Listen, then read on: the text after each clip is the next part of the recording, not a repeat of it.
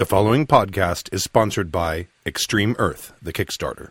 Natural disasters, conflict, greed, and paranoia have pushed the planet to the brink of chaos. Nations, corporations, and terrorist groups create, recruit, or capture superhumans to use them to further their agendas. This is Extreme Earth, a supers RPG setting inspired by the Iron Age of comics and television shows like Heroes, Alphas, and 24. Thanks to a team of system experts, Extreme Earth is available for multiple systems including Bash, Bulletproof Blues, Fate Accelerated, Icons, Mutants and Masterminds, Savage Worlds, and Supers. You can find Extreme Earth now on Kickstarter. The following podcast may be explicit.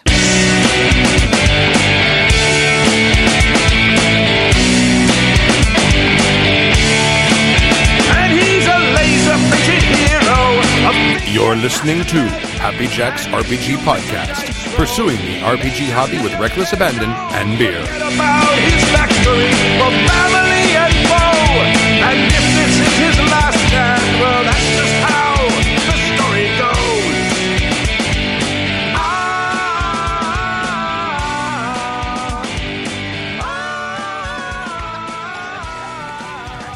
Thank you for joining us for Season 12, Episode 2 of Happy Jack's RPG Podcast. My name is Stu. This is Gina. This is Stark. And this is Jib.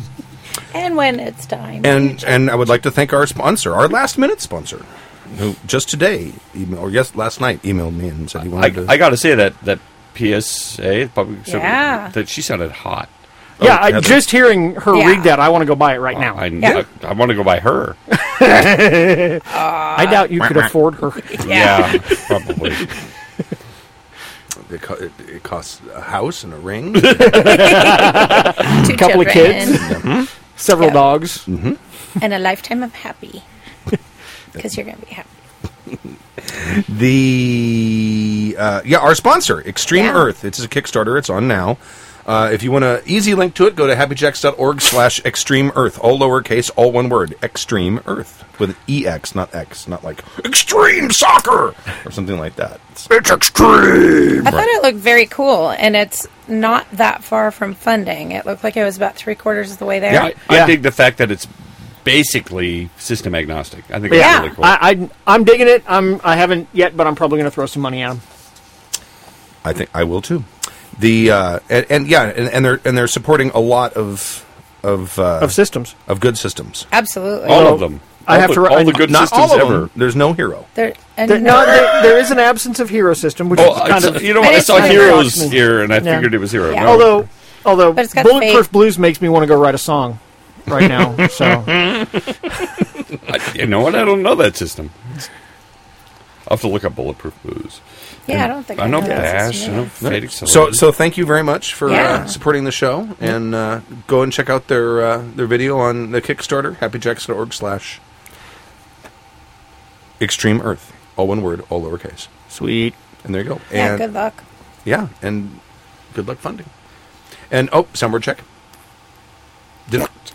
It's not working. I Here, I'll hear do it it. for you.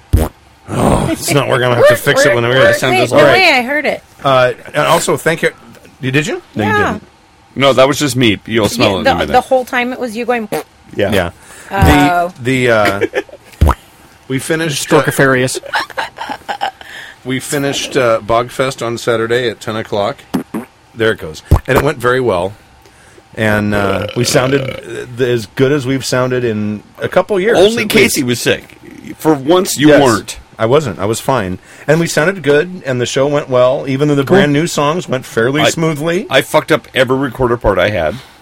Yeah, one of them was epic. Yeah, well, it was absolutely epic. Yeah, but other With the than that, it was exception fun. of the recorder, yes, we were perhaps Yes, as I agree. best sounding as we've I agree. And I met a lot of people that day on Saturday who came out to Fair to meet us, who were listeners, and went out to Bogfest. And thank you guys for coming. I appreciate it very that's much. awesome. Awesome. It was very good to see so many people I've never met before. It who was literally know standing room only, and people And were it- falling into the pool. was And great. Or maybe it jumping. didn't rain. It was supposed to rain. Yeah. But Oh, was it? Oh, Yeah. Yeah. The Never beer was rains on expensive, Bogfest. and people stuck around anyway. That's It was awesome. great. It's like the It's like the Rose Parade. Never rains on the Rose Parade. Except once. Oh, I mean, like 5 times, really. But it was over like 118 Other than that, years. it never rains on the Rose Except for Parade. 5 times, it never Right. I rained. don't think it's ever rained at the Bugfest, has it? I don't know. Hey, I got shit on by a pigeon once. Does that count? No. in 20 Okay. years. That's Yeah. fantastic. I don't think Of course. it has. Well, you of course it is. Southern, Southern California. It California. rains like Camelot. And it's between- usually in April or May. Yeah. so. Yeah. I think we have possibly someone from Extreme Earth Oh, is there? who, In the chat room? Well, I'm guessing that it says Hero is coming, Oh, sweet. and we contacted the folks from Hero System. Oh, and brilliant. That's got awesome. a translator. Right. Which you 'Cause need. You kinda, Which you kind of need for Hero. Yeah. I love Hero System, but But when you want the GURPS translation, If I'm reading that calls right. to. I think we'll just have like a Stu Mook mashup for that. I've never tried. So the first superheroes that came out for GURPS was so horribly broken. It was terrible. There's some awesome bass coming through Well, that that's wall. Heather's watching Walking Walking Dead in the next room. Awesome, though. Walking Walking Dead Dead is is the awesome soundtrack. bass. But Walking Dead's a misnomer, by the way. It's really crawling dead. I mean, see, Well, no, I some always- of them are walking. Oh, they're well, walking. kind of shambling. shambling. I always assume that they're talking about the main characters when they're talking about the Walking Dead. Walking enough, soon to fair be enough. dead. That's Yeah. why I always Walking will be dead. right. Well, So- no, that they're like Unless it's Christopher Walken, because I'm not sure if he's alive. that they're like ethically and morally dead. Walking Dead. They're really most sincerely dead. Yeah. So we mentioned both Kickstarter and Hero, which brings me to Hero's new Kickstarter, which kicked off like yesterday. Well, that was well played. That and- was I got to say, that's, and, we have an applause there. They have a Kickstarter going right now for Soundboard. Oh, Fantasy Hero Complete. They did Champions Complete, which was an update of the version 6 rules and A more digestible version. more of the digestible rules, version, right. and they're doing the same thing for Fantasy Hero. Complete good. set of rules in one book, everything you need to run fantasy game, right there in front of you. And it's been running for like maybe 48 hours, and it's already 1/3 of the way funded. Oh, good. So, Awesome. unfortunately, the other Kickstarter I was excited about probably will not fund, and that was a Kickstarter called Satterstein, which was a book about homebrewing beer, and all the recipes are like geek related. I stuff. think I saw that. Looked really good, but I don't think they're going to make it, sadly. So, I tried to fund a Kickstarter about cooking with cum, and it didn't fund. I don't know why. me either. I have no idea why that wouldn't fund. It's high in protein. I have had no idea. I got nothing. I had So smoothies. it's like placenta, I had but- some wok recipes. What was it called? The Spunky Chef? Yes. How did you know? You were the one. Hey, It was you and me. I kicked in $50. Two. That sounds like a lot of effort. Right. Doesn't cost much. If you're on a budget, I'm telling you, That's okay. He had matters well in hand. it would sell itself. I'm like, we don't have no money, Steve. All right, give me 20 minutes. I'll come up with a dinner. Yeah, it's like the Frugal Gourmet, except you do have to spend money on lube. Not necessarily. Just grab a bottle of olive oil out of the Exactly. You are cooking after all. Extra virgin? Well, yeah. Snug? Absolutely. Okay. EVO?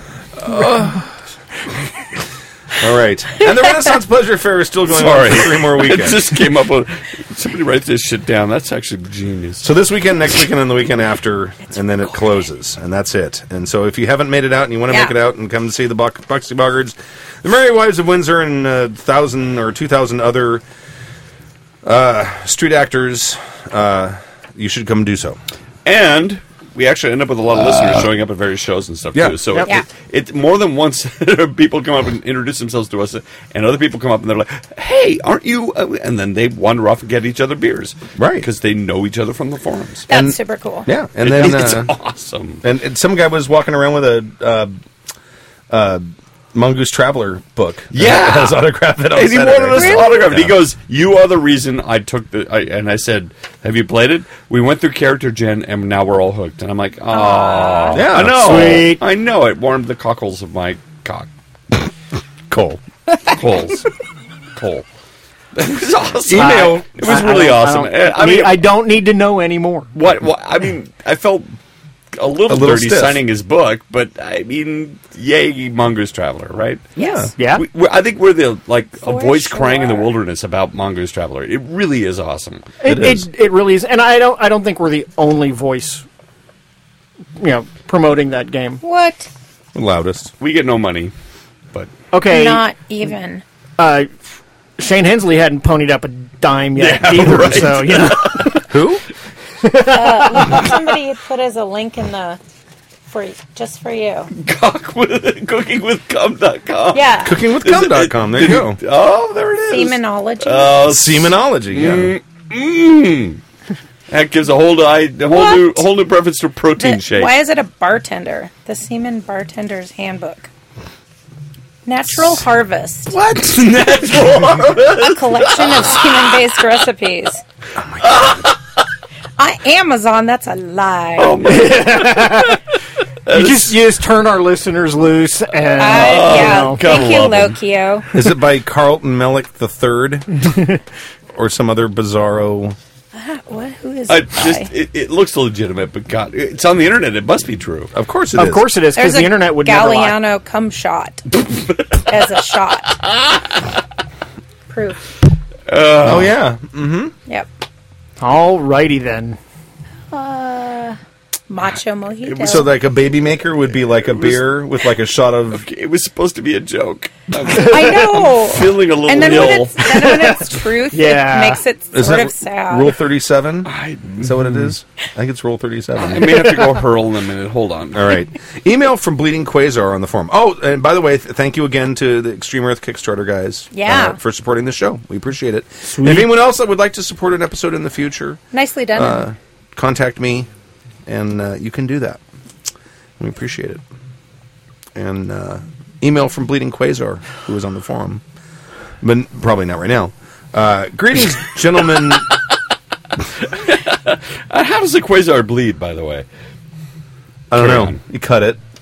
If you cut a quasar, does it not bleed? It gets There you a really deep paper cut. Apparently. You pour lemon juice in it? And no, that's a screaming quasar. I think a bleeding quasar is actually one shot of vermouth, one shot of grenadine, and a shot of cum. I'm not going to Is it? argue with you. I don't know. I don't even want to know. I have no need to know ever. Why did this become the Spunk episode? I I don't don't know. know. An expensive I blame energy and a Stork. waste I think of it's time. I'll is take full lost in credit, action. yeah. Right. And, Give me- and you know give what? me It 20 turns minutes out and I'll give this you a fart reason for it. sound could also be something else. If you it's perfect. Listen. It's like a little double shot. All right. If it actually makes that sound, you might want to go to the doctor. Greetings, gentlemen, Jacks, and the lovely ladies. I rarely write in, nevertheless. I've heard this topic being passed around a lot over the years, and in good conscience, I can't listen to it anymore without weighing in or going nutty. Because, let's be honest, you can't hear me when I rant while listening to the podcast. And good thing! Right? It would be very distracting if we had to hear people nerd rage on us while we were Plus, recording. it will put us out of a job. Constructive point. : The first. I've been hearing a lot of people talking about how there's no positive way to do social interactions with dice mechanics without stealing away the essence of the character. I disagree. The essence. I enjoy women's company. I seek it out. I do not fear women, but I deny them my essence. Right. That's it. Dr. Strangelove of My vital bodily fluids. my precious bodily fluids. I'm a water junkie. I'm Jack. a water man, Jack. Sitting here feeding you. But you know what? There's a crossover between Human Centipede I was and Dr. feeding you, Strangelove Jack. now. He's a You storkicorn. got a pompadour He's a going. storkicorn. Do have a Do I? yeah, a little bit of a That's bump so right awesome. there. It's on camera. Oh yeah, it is. That's so awesome. Without stealing away the essence of the character, I disagree. Because most systems have a passable system built into them that is typically built into You them. want to come into that sentence again? It is typically the player that has the issue and not the game Won't use system. them. So it is typically the player who has the issue and not the game system. For example, in D20, this is how the conflict will be handled. If the DC set by the GM to talk your way past a guard is, let's say, 20, for the sake of nice round numbers, then if the player misses the roll by less than 5, the GM and player could compromise out of the mechanics until an agreement is reached whereby the failing player gets a little something they want, but the GM gets their way mostly. If the DC is met or within... Dice check, right? Yes. No, DC is your target number. I forgot. Difficulty class. Yep. Yeah. If the DC is met or within 5 of the target contested number, then the initiating party gets their way mostly, and the lesser side of the compromise still gets a little something. If they win with more than 5, they win verbal contest outright, and they get their way because their argument, threatening glare, seductive wiles, etc., was so potent against the specific target that the argument was forced to be shelved, defeated entirely, or frustrated the target so much that they stopped fighting about it. If the initiator is attempting to convince the target to do something that is outside their moral purview, then give them a bonus to their defense, will save, contested roll, etc., depending on how big a deviation it is. But don't go overboard, because this mechanic works right out of the box in most systems. Hold on. Can I finish the email? No. Because I'm still trying to figure this out. Well, let me finish Yeah. it. Let me finish Or it. at least Okay. get through this Unless you point. have a question. Oh, no. I really need to finish the whole email. All right. Finish your whole email. And take a shot of cum with it. A macho mojito. I'll tell you. I don't know what you ladies are complaining about. Yeah, it's like beer to me. And Tastes like ammonia. a nice, delicious, hoppy beer. Take the following example that gives us a good look at a specific case we can use. A farmer is demon-possessed, and you think it needs to die in a flaming majesty of your burning hand spell, and the cleric is trying to talk you out of killing the farmer. Okay, so you make a class skill check, and you beat him by more than 5. Then maybe the cleric just leaves so as not to be party to murder, and is angry and under protest. He doesn't have to meekly submit or agree that this is the best course of action, but it still happens because you won the skill check. This isn't to say that you shouldn't RP it out, just that this will be the conclusion. It may come down to a fight later, or maybe not. That would still be in character tension. The PC should not fight and bicker about like children saying, well, my character would never, with a quivering lip. The person who says my character would never is showing a warning sign of a person who cannot roleplay a situation and find the reasonable answer based on the circumstances to resolve the outcome of the roll.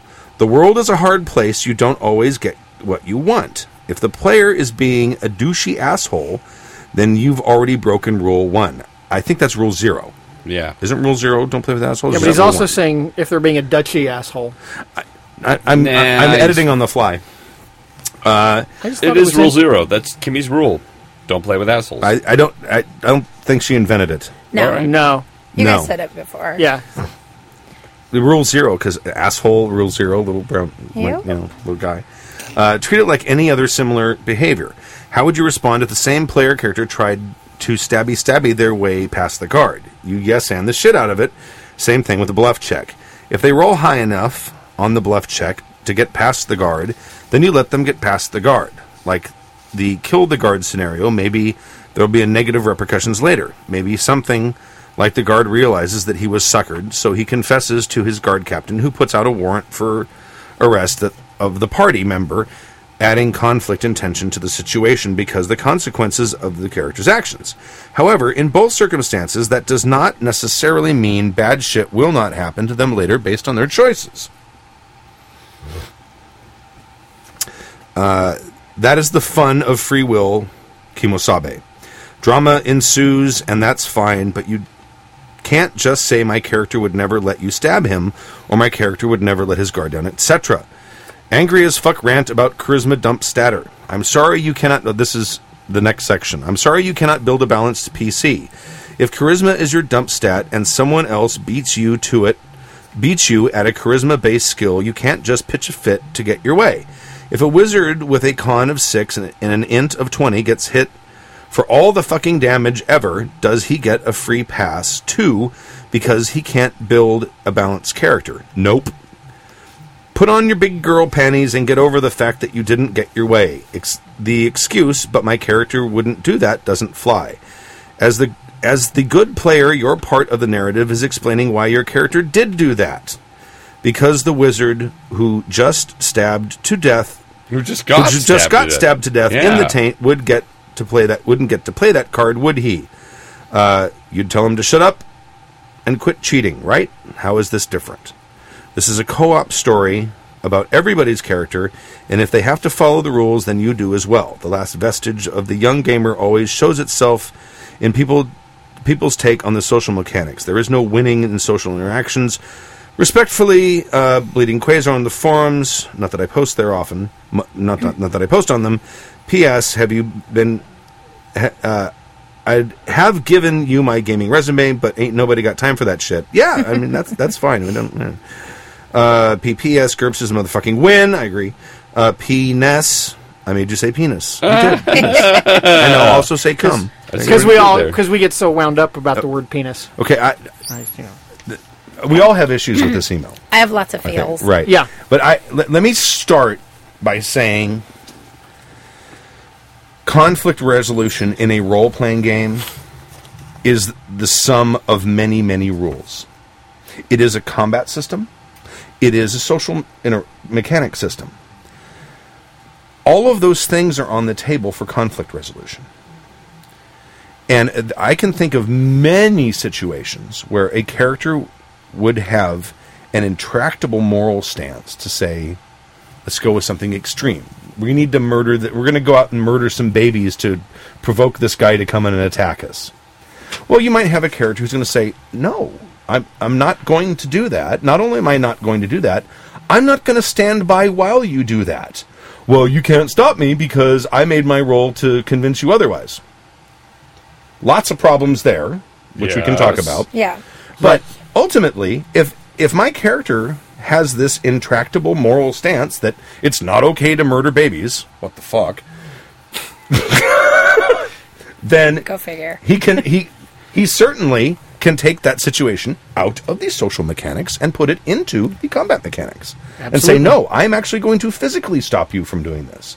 This, my friend, is what we call role-playing. Aha. We have created characters who are constructs of real people. Some of them have real moral codes. Feelings of ethicalness. These are what we have created characters who have beliefs and have wants and desires and have lines. And when those lines come into conflict, that is not a player being a douchebag. Right. It is not a player being immature. That is a player playing their character. I agree. And the interesting story that can result from this, the cooperative story that can result for this, is how do these two people, both of whom are being intractable, because just because I won't let you murder the baby, and you insist on murdering the baby, we're both being intractable on this situation. Right. Yeah. Hey, man. The interesting story that can result is how that situation resolves itself. Maybe this is a story about a party that has to go out and do something that's way over their head that doesn't get along very well and fights, and maybe they kill each other. I've been watching Game of Thrones, for Christ's sake. Oh, yeah. Right? Everybody dies. Hey, It's like fucking Hamlet. Yeah, it is. Okay. Only worse. So anyway, my first thing is when there is conflict resolution, there are a lot of tools in that toolbox, and the social mechanics are one of them. And so is combat. Yep. And it's perfectly acceptable to me, and I think to most of the players I play with, that if a disagreement between two player characters gets so heightened and is so fundamentally unresolvable, Right. and is at such a heightened level of tension that I think it's perfectly valid for blades to come out. Absolutely it is. Well, I have a couple thoughts. One is, I think the first point was that mechanics don't have to ruin the RP. At least that's what I understood. And I think that's true. Yeah. And that is...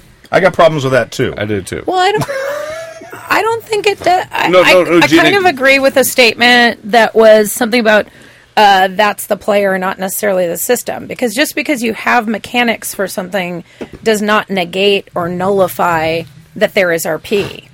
So... Yes. So I agree Absolutely. with that. Okay. I agree with that. All That right. there can be a mechanics, but it doesn't mean that there's no RP. Or that it has to just be dice rolling and then there's not RP with that. If you have mechanics, I think that for most of us would agree that if you have mechanics and you're going to use them, Yeah. which you probably should, taking the RP into account in those mechanics is important. Yes, that's what I agree with. And I think we think of that as an indie game philosophy, but it doesn't have to not happen with a D20 game. So I agree Right. with that.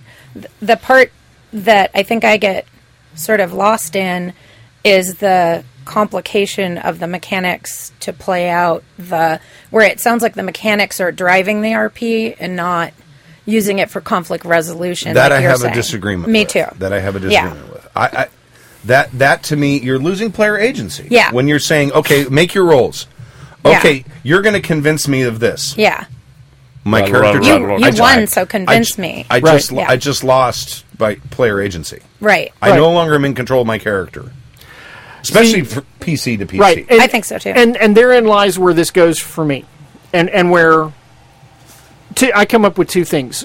One is I think he's overcomplicating the problem from a mechanical standpoint. You know, +5, -5, within 5 of target number, whatever. Whatever, however you want to work that out, whatever. But the other thing is that the mechanics can inform the play, but they should not absolutely dictate the play. So, and I had a conversation with some other Savage Worlds GMs about this just a couple of weeks ago, where we were talking about using narrative with mechanics and working the two together. And this is exactly the kind of thing we're talking about, where you have roleplay. We have, Storks and my characters have a conflict over this thing. He wants A, I want B, and neither of us are going to seem to want to come off that line.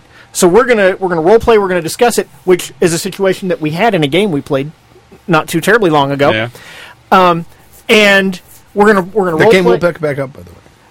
Once fair's over. We're gonna roleplay for a while, and then at some point, maybe if we can't roleplay to a resolution where we go, okay, you know what, we're gonna find this place where we can both get something of what we want, and we can go forward.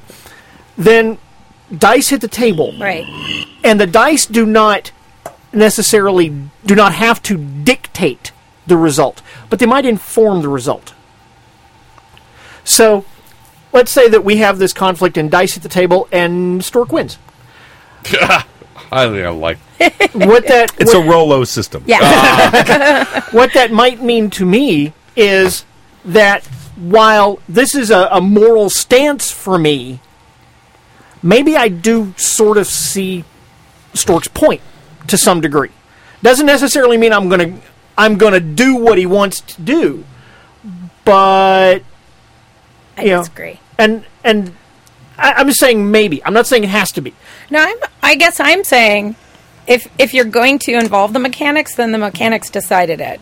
If you're going, like in Stu's example, if you have personality A saying kill babies and person B saying no kill babies, and you let the RP go Yeah. for a while until it becomes obvious that the personality there's not going to be a resolution. So hang on. So the dice come out and someone quote unquote wins. Mm-hmm. So it doesn't mean then they get to enforce their, but you find a way in character to say, you got subdued, or whether it's combat or whether it's socially, the thing they want to happen happens. I don't think it just informs the decision. I I disagree. Yeah. Specifically, if it's player character versus player character, I don't think that should ever come down specifically to a dice roll. I think the mechanics of most role-playing games are horribly weak, or the social mechanics are horribly weak when it comes to two-player characters. It's fine for player character versus NPC. They can either convince the guy or not. He gives up, or he resorts to violence, which I think is more right. As well could be considered, okay, you got to the point where he's out of argument, so he draws his sword, right? Yeah. Fair enough. You can't get past me. I'm a guard. No, I'm going to lose my job. What the fuck? Yeah. Oh, no. At that point, Yeah. you've won the conflict, but Yeah. with player characters, It becomes a problem. you're robbing the player of his ability Oh, I'm to not keep his disagreeing with character. you. I'm just saying if you allow the dice to hit the table, then that's the dice. Okay, I'm not saying but- I agree with you that I think PC versus PC, then having the dice come out to decide that is problematic. I totally agree. If it's going to come out to decide that, it's going to be combat rolls, Yes. Yeah. Yeah. which kind of sucks. I don't disagree. While I see what you're saying, and I cannot disagree. Okay, the problem I have with that is it can lead to a place where, as a player, I cannot see a way forward for the character. Okay, I'll give you an example because this actually happened. I was playing in a game.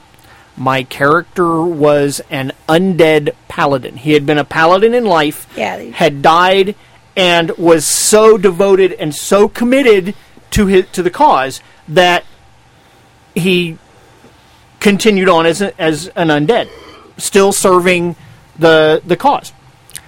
Another character in the game was a demonic succubus who decided she was gonna sex my character up and make him do what she wanted. Okay, and the problem that I had with this and was that there is no way that Your character's dead. that this character gives two shits about sex one way or the other. None. It's like, what's his name in Okay, what's the movie? What's the so I Alan could. Rickman. Oh, Truly Madly Deeply? No. They're anyway, people in that movie. No, go ahead. Anyway, I could see ways that the character could convince me to do what she wanted to do. That was not it. Right. Okay? And when she took that path, when she made the choice to go down that path, there's no way for me to go forward with that. Sure. In a good game system, what she would have done is she would have made a social role, and either you or the GM would have informed her. You realize that's not going to work. You might need to try another tact, perhaps. Subject B. Well, hey, no, that's not a game system. That's a GM. No, style. Right. No, But- it depends. I've written a game that does that. Okay, fair enough. Only because I've run into that kind of problem in so many role-playing games. Right. Where I think that people have approached social skills the wrong way. Social skills don't determine an outcome. They inform the person who is trying to get an outcome. And that's really the And there's crux an of the important biscuit. distinction. I've there. been sitting here That's listening. a really good thing. That's Say a that really- again. Yeah. Social skills don't inform. determine the outcome. They inform the person who is trying to get a specific outcome. And I'm Right. sitting here listening, Yeah, I and, think that's and true. it's the stumbling block that we get with this game is that we have a dice mechanic Yeah. that you can use for almost every situation, Right. And then all of a sudden, is it legal to use against PC to PC? It's almost now, is it arbitrary? Because there's certain people that play the game that live and die and design characters by the dice mechanic. Sure, there are certain if games. you will, and there are games as well. And Are you taking away player agency if you say no? I'm not going to honor your dice roll. Well, you need to. I think that is a place where this email may come from, because there is a rant on here about people who dump Yeah. the charisma stat. Right. Perhaps he had a very social character who was trying to convince people Yeah. who were intractable and kept winning the mechanics, but they were refusing to like hand over the control of their character to him. Right. And we've had this debate many times. I don't have a good answer for it either. Well, we still don't. And I get what Gina's saying about, once the dice hit the table, you've got an outcome. You've got a resolution. We're going to go left or right based on that. I get that.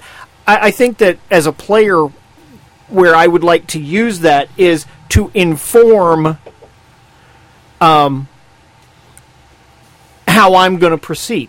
So, going back to the example I was using earlier of Stork and I, Stork wins, but I'm against it. So the path forward for that is, you know what? I can't talk you out of this. So, we're at loggerheads. You win, but that does not mean there are not going to be ramifications. Namely, I might just pull my sword right now. I might wait till later. I might use this against you at some point. I might go to the authorities and say, hey, Stork wants to fucking go kill babies. I'm out. Something needs to be done about this because they've gone nuts. Oh, sure. I mean, I can think of all kinds of scenarios where I can be so incredibly intractable. Yeah. I will tell you one thing that I will almost guarantee is going to be a resolution at that point, though. One character or the other is going to be out of the game. Right. And at that point, maybe you set the role-playing aside and start and have a metagame conversation with the players at the table. Yeah. Which is what happened with Oppenheimer in the Champions game I was in, where we basically stopped and one of the other players, the player who I was arguing with, says, this group is not going to continue as it is. I'm like, I agree. There's these two characters are like polar opposites of each other, and it looks as of this point, now that we both have all of our cards on the table, neither of us would work with each other. Right. Yeah. So handed in my character sheet, made a new character while everything else is going on, and had it done within an hour. Right. Do you think, just kind of thinking about what you were saying earlier, do you think if there is intense RP going on between player versus player, that the only time dice should hit the table is when there is something combat Yes. oriented? That's what I think. So you think otherwise, Well, if you're talking about persuade, if you have, if you're having a situation where you've got a character who is socially astute, and he wants to make a roll, a fast talk roll or something like that, yeah, I would let him make that roll. And then we've talked about this years ago, back when the Aaron Head thing happened. Let him make the roll, but he doesn't convince the other character.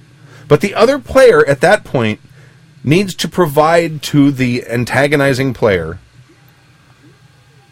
some clues or an idea of what sort of argument might convince Appeal my to them. character. Right.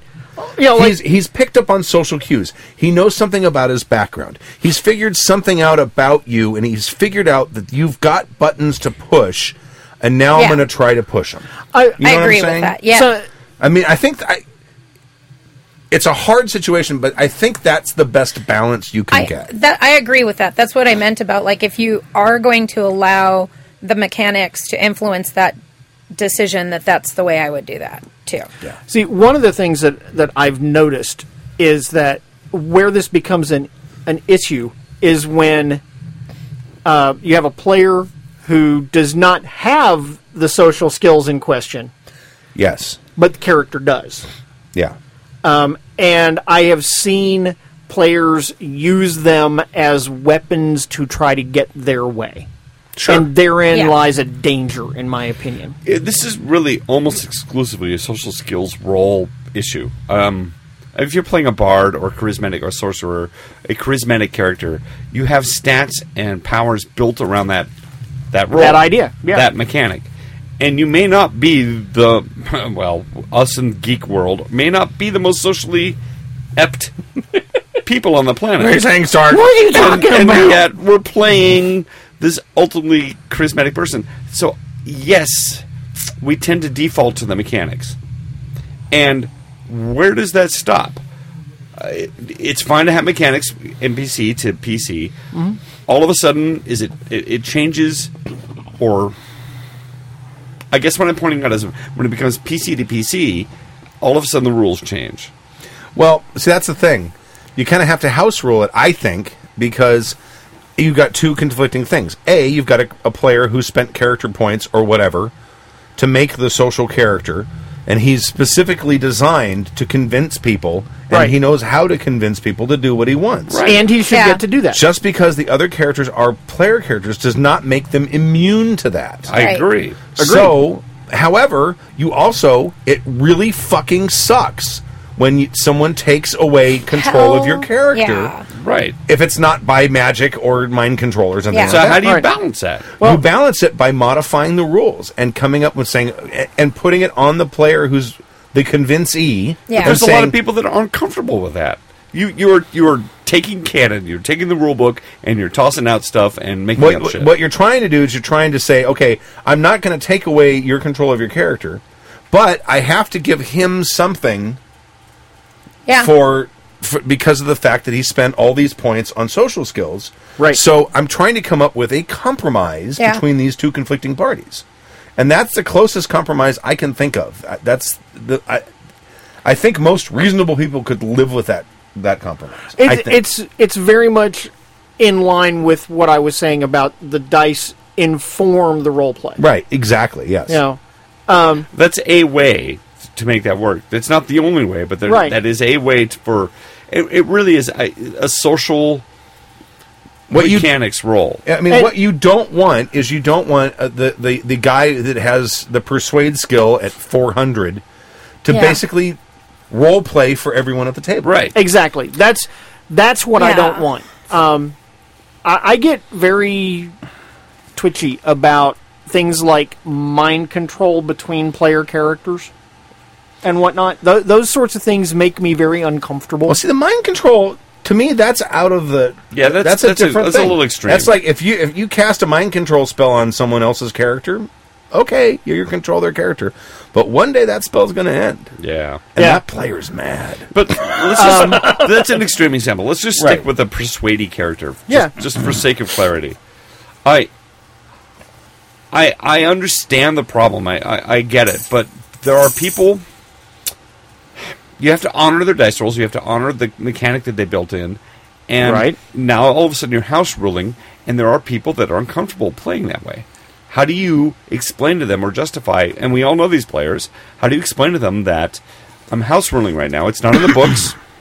Well, I mean, it doesn't have to be a bad player on either side. It could be two perfectly It's good not even a bad players. player. How do you justify somebody who But- knows the rules backwards and forwards and can't You're going to have this play around? Yeah. You're going to have this situation at any point at which the two player characters come into conflict, and you have to resolve it one way or the other. Somebody's going to get what they want, and somebody's not. You're right. That is the hoppiest beer. No, it's not as hoppy as that other one. I added to my taste buds Man, are shut dead. it. Yeah. The wolf. Man, is that what you said? Wolf The wolf. among the weeds. The wolf among the weeds. Yep. It blew me away. My taste buds are Yeah. dead. I can't taste. You food called for the next wolf? You're called the wolf. Negro, That's all you had to say. But you're going to run into this problem anytime. I mean, it could be a case where somebody really wants to do something, and somebody else is like, "Nope, we're leaving. I'm grabbing you and taking you bodily away." Okay. At some, one person is going to get what they want, and one person's not, and they're in, It does suck to have your player agency nullified. Sure. I don't think you should go lightly into player versus player combat I don't think so either. because I've, of that. I've had that happen more times in the Deadlands game than probably any other games combined. Right, because they have powers built for that. Well, and I'm playing a witch, So I have those, but I'm also playing I have hindrances that are curious, naive, impulsive. So they have in player a vested interest in making me not do the stuff I want to do. Sure. And I totally get that. But I think the thing that happens, so even though it kind of is like, I want to do this thing, I'm going to do this thing. No, you're not really going to do that thing, not quite. Right. That's still good in a way because it brings a different kind of a tension to the And game. energy. Yeah, and a different kind of energy. And I might get worked up and the other players get worked up, but it's engagement and investment in the game. It's not being pissed off at. And that's where I think the being mature about telling a story and knowing that there are going to be conflicts and they're not always just going to be, if they're good, they're not always just going to be battle Well, Right, and- or combat. we're saying good and bad because that's a value judgment. I True. mean, Well, players getting worked up is not Yeah. necessarily a bad thing. Agreed. No, not If a you're bad thing at all. getting that much into your character and that much invested in what's Absolutely. going on at the table, Yep. Yeah, that GM has succeeded, or the group has succeeded. I think so too. the game is successful generally- in that moment. I'll think. I think so too. Yeah. it's all I can do to beat you guys to death anyway. Whenever I meet you, and now I have to get in a game and and resist the urge again. Jesus Christ! What? I play games to get away from conflict. I deal with assholes all day long, and that if somebody comes into a game and plays an asshole, all of a sudden But now it's not being an somebody asshole. being an asshole, though. no, I know they're playing Yeah. an asshole. No, No, but I'm it's not- just, I don't it's just- play an it's- asshole. It's the character, the player's no. not being an asshole, the character's not being an Yeah. asshole. It's just you're going this way. Yeah. You're going at cross purposes. Okay, but all right, yes, and that leads me to my next point, which is there are times during games where I just throw up my hands and go, you know what? I don't give a There's fuck where we go. I don't give a fuck where we go. There's a Absolutely. plot hook Absolutely. hanging, and we've spent way too much time Bickering and right. that is deciding that is a whether we're very going to true get out of statement. the inn or not. Yeah. Yeah, and that actually leads to a point that I wanted to make, which is sometimes we make choices for character reasons. Sometimes we make choices for player reasons. Sometimes we make choices because we're playing a fucking game. Right. You know, and all three of those are valid. And sometimes they're necessary. As an example, I was playing a character in Mook's Supernatural game who was a modern-day samurai, comes from a long line of monster hunters. This is his thing. The problem was that he believed it was perfectly acceptable for him to put himself in danger to kill a monster. That was cool. That's what he was there for. However, these other people, they're not supposed to be in danger. They're just, normal people. I'm supposed to protect them. That mindset created a problem because these other three people were in the game too. And so initially I had to just make a choice because I'm playing a game with other people to not act on and ultimately change that belief in the character's mind that it was okay for him to be in danger but not for them. Or at least have a long argument that wasn't interesting to the rest of the people, because that's what seems to happen. How many of us? Just a short poll. How many of us have shut the hell up and follow the plot hook just to move the game forward? Yes. Never. Never. That's because you don't play. You just GM. I've played like 5 times, and Are you coming to GameX? I'm not sure. I not think sure. you should come out to GameX and play my game on Sunday. I may. Our Saturday I've got Teardown at Fair. Sunday may be our first L5R game in 5 months. very well might be. And then Monday, of course, is Memorial Day, and that's usually a barbecue. Yeah. So I just want to reiterate the fact that I've often chucked I don't out know. tons of character development and impetus, and Absolutely. I've chucked out my disads and everything Not me. for the sake of following the goddamn plot hook. My character would never do that. If I've never left the goddamn inn, if we spent the last 5 hours in the inn deciding whether we're going to go on it, whether we like each other or not, That's a different issue. Yeah, no, No, it is. Yeah. It's an extreme example, but it's not a different issue because that happens in middle of parties, in middle of quests. Yeah. I think my record to date was I had a party of 14 characters, and an argument broke out, and it came down to swords.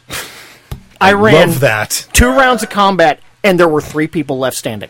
Jesus.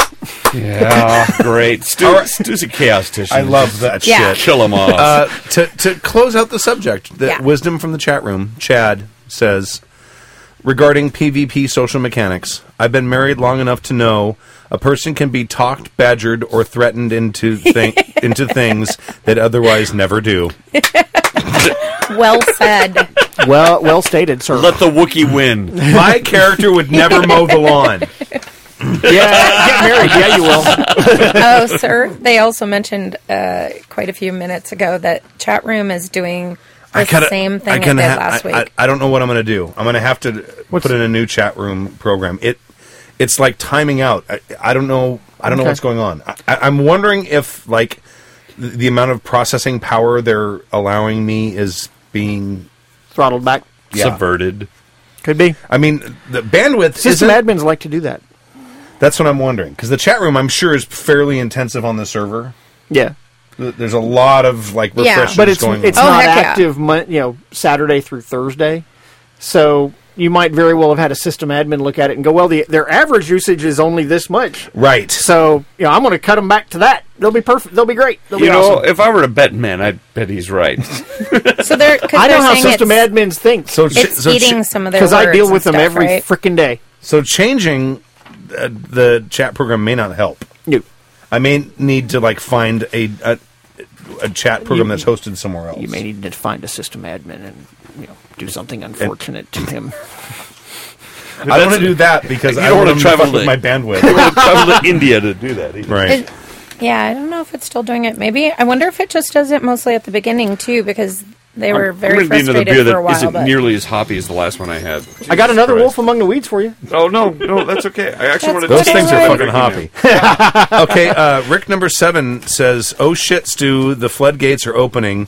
And I know about this article because Dan from Fear the Boot posted this in their Facebook group.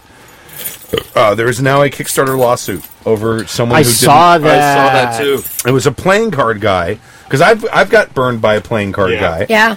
It was like $30,000 or something, and the district attorney in whatever state that's in, Washington, is going after the guy to get the money back for the people, at least in his state, who went in on this thing. There's like 800 people went on it, so there's like I don't know, Really? 120 or 130 people in his state who put in for it. Which, philosophically, I agree with that. The problem is the guy probably doesn't have the money anymore. Well, Right. that's well, why you I mean, sue. there's still ways to get that money back. Yeah. Well, I mean, yeah, you garnishment. can win the lawsuit. I say they both roll dice and use the mechanics, and then whoever rolls the dice highest and it follows the right chart And, actually gets the and money who back. knows what kind of assets they're going to take from the guy. And, Yeah. and they may garnish his wages if he's got a job somewhere. I mean, who knows? Take his house. There are things that can be that can be done. I just We'll see. It is interesting that my gripe is with a company that's actually being very successful and going on and doing other things, but they still have not produced the product for me that they promised. really Yep. assholes. Who is it? Yeah. Artisan Dice. Are you shitting me? Nope. Because they have delivered some. They have delivered some. I also know people at my level who also have not gotten their product, but it's been an awfully goddamn long time, and they've been doing other things. Have they done other fucking Kickstarters? They haven't done other fucking Oh. Kickstarters, but they've put out a bunch of new products and done a bunch of stuff and whatnot. bags. And I'm just like, you know what? I'm over it. At this point, I'm over it. I don't care if I get the dice or not. Embargo on, unless they become a sponsor. Then I love them. No, that's not true. I will turn them down. That was quite a heated debate we got there. That was awesome. I knew it would be. That was a good debate. That was Yeah. a good discussion. And it touched on some stuff that we haven't talked about in a long time. I want to talk about T-shirts really quick. Cool. I'll try to put a link in the show notes on our forum under general discussions. There's a thing that says T-shirts with a question mark, and it's a poll, and it asks what size T-shirt would you want. I am working on a T-shirt. I've got a vendor. It is going to be a 2-color T-shirt, probably red and black. It'll be a light gray shirt, and it will on the front. It looks like, at least from the comments I've gotten, it's going to say, "Please stop talking to my experience points." The back will have the Happy Jacks logo on it. It won't be the douchebag logo. It'll just be the die logo. Cool. That's wearable in public. Yeah. So anyway, there's a poll up there asking what size people want. And looking at the bell curve there, we skew a little heavier as role players. We're not good judges. You sound surprised by that revelation there. We're not Stuart. good judges of this because the band. I know. The band we were tasked with making. We were griped about. We never made women's boggart shirts. So we came out with women's style We shirts did. once. We did come out with women's shirts. But we like our shirts on women tight. Yes. Yes, we do. So the biggest shirt we made was a medium. And so these women put them on. I can't fit them. Look at this. Look at this. Does this look good on me? And all It looks great, Tom. Yes, it does. I can it's awesome. It was awesome. And they were so mad. They were. Our wives And are you mad at sound us, too. surprised by that. Yeah. Well, they were. They were like, look, I'm making a valid argument, and they were, but it didn't get past the reptile brain that we men navigate life with. I still think that was a good idea. I still think it's awesome. Anyway, We don't have any T-shirts left, do we? Where'd you put your T-shirt thing? Mine? The survey? Oh, the survey is on the forum. It's under general discussions, I thought you said. and it's T-shirts with a question mark, I think. Yeah. But I'll put a link in the show I voted. notes. Cool. If you want to buy a shirt, there'll probably be $20 plus a little bit of shipping. The larger sizes will be a little extra. I don't know how much yet. And my goal is to get the shirt done and printed and shipped by June-ish. So if you want to wear them to Gen Con, I'll have them. And out there. are we going to make women's shirts? No. This is going to be men's. Good, There weren't enough votes for ladies' shirts. Yeah. I recently bought a T-shirt from Pinnacle, and they did a whole new thing. And this side company, that's what they do, is they do fulfillment on these shirts. But what they do is they take pre-orders, and they make what What gets ordered? gets ordered. That's kind of what I'm doing. And if you want, It's a print on demand. go to almost. Well, The guys at Metagamers Anonymous are working on getting a convention in the fall. Right. And so they started a T-shirt campaign using this same company. Okay. So well, see, you can find them that way. the guy I'm using is a friend, Oh, okay. and he's very nice about doing his extra added cost for doing less than a case is very reasonable. Because it's not like, normally That's good. shirts cost this amount of money, and then it's like $3 a shirt more if you don't get A full case. 144 or whatever the case is, or 72 or I don't know what that is. Right. But what I'll probably do is I'm going to tally up what I get on the forum, and then add like a couple of every shirt of most of the sizes, the common sizes, and that's all I'm going to print. So I'm not going to print, if 75 people go on there, I ain't going to print 200 shirts. I'm going to print like 80 or 85. Okay. Right. So, and then I'm right now I'm figuring out. I'm in the process of putting together a web store that will have that shirt, Cool. and also I'm going to try to figure out a way to sell Boggart shirts, wives shirts, and also CDs on there as well. If I'm doing the fulfillment and shipping stuff out. Yeah. Might as So well. I think because we both Boggarts and wives have shirts that people want that we have no way right now of selling online. So I think the Boggarts got rid of the shirts we couldn't sell. No, I'm talking about the ones that people want. Yeah. Oh, I right. specifically said the Yes. shirts that people want. I have the shirt that no one wanted. I bought that one. That was a great idea. Which one is I that thought one? it was cute. Which one is that one? I totally nailed that goth. It didn't say goth, but it was like I that totally chick nailed drummer. that chick in the Boggarts, which I wear. So I think it's. Turns out men wouldn't wear that shirt. I know. Who knew?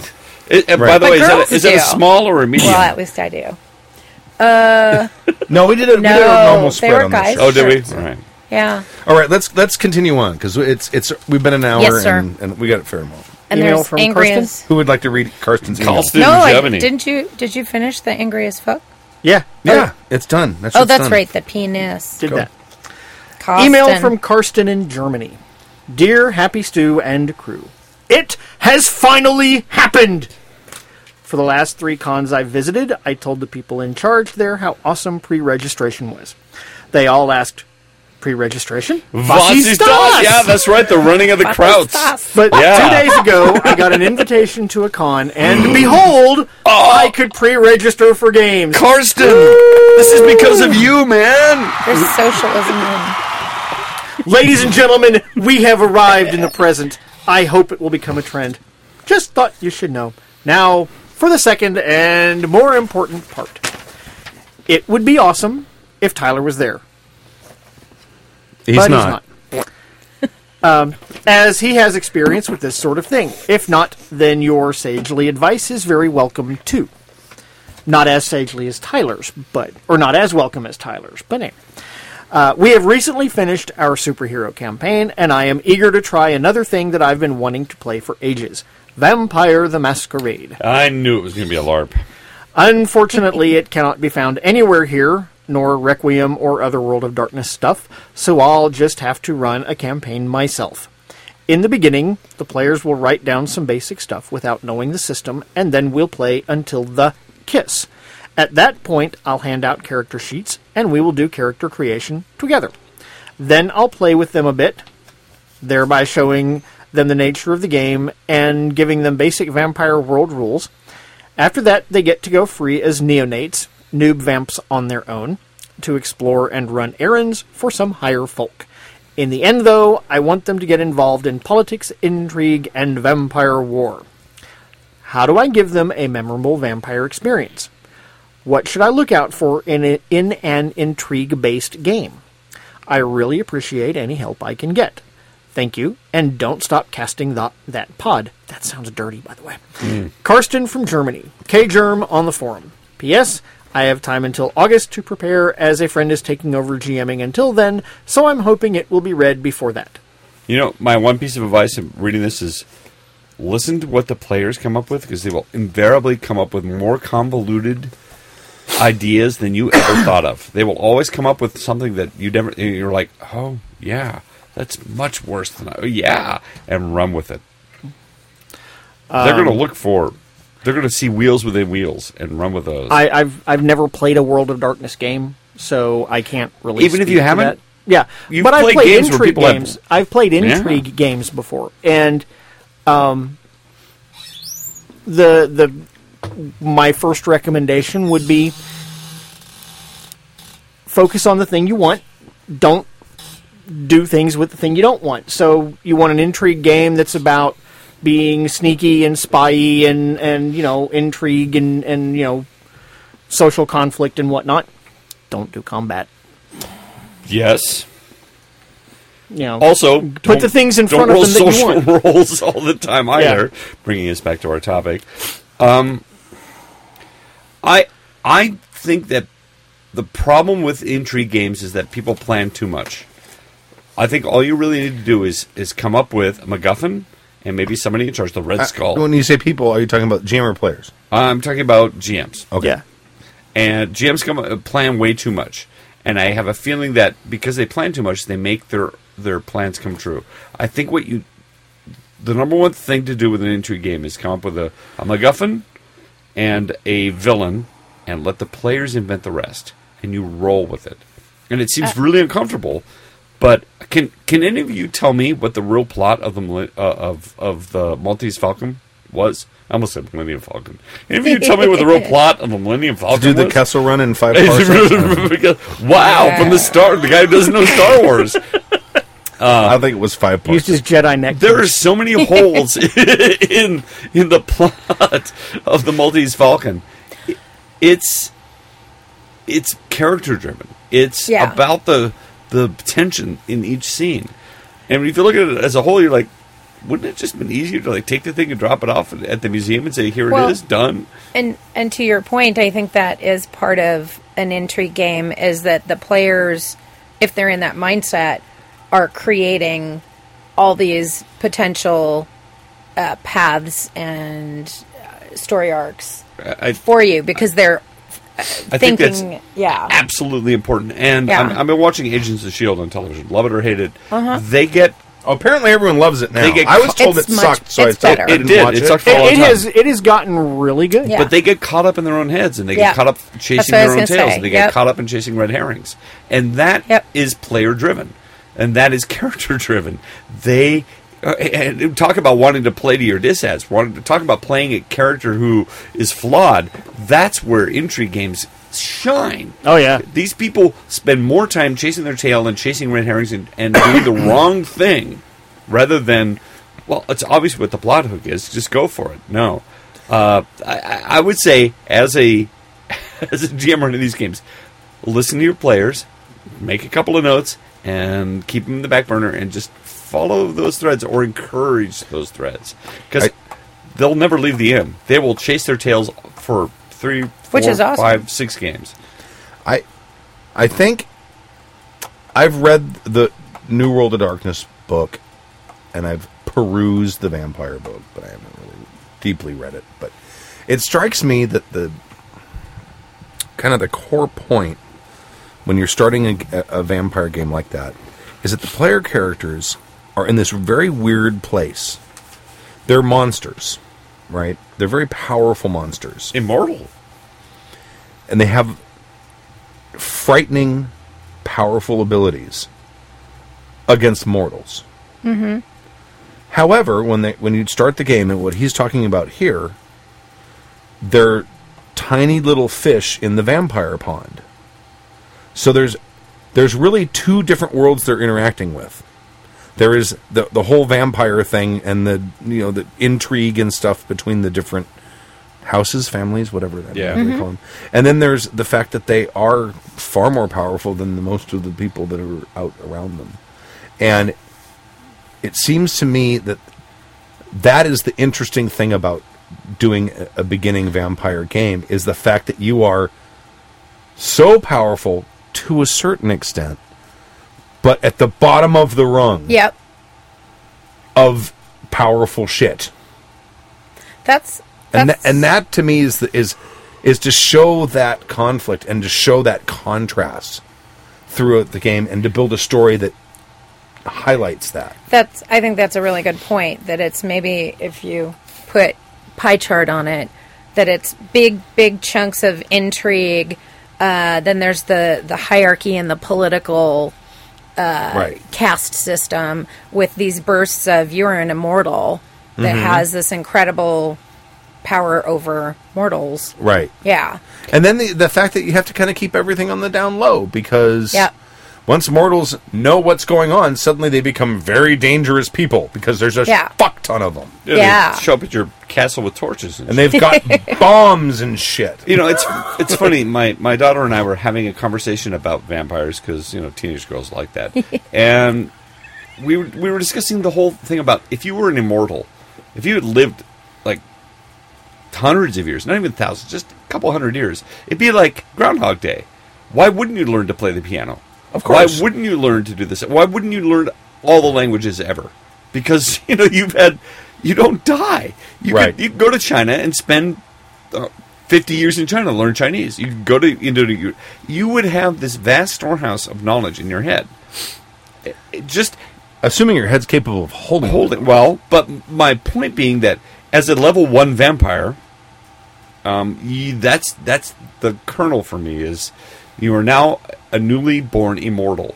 Yeah. What do you do? I mean, Highlander speaks to that very well as well, which is you learn dueling, and then dueling changes throughout the ages. Right. It Yeah. goes from swords to guns and you could become the ultimate warrior. You never get killed. You could go take out with the face Nazi paint and machine gun nests all you want. They never, you get pinned on medals. You're like, and I'm done being that warrior. I'm gonna go write music. Was Audie Murphy a vampire?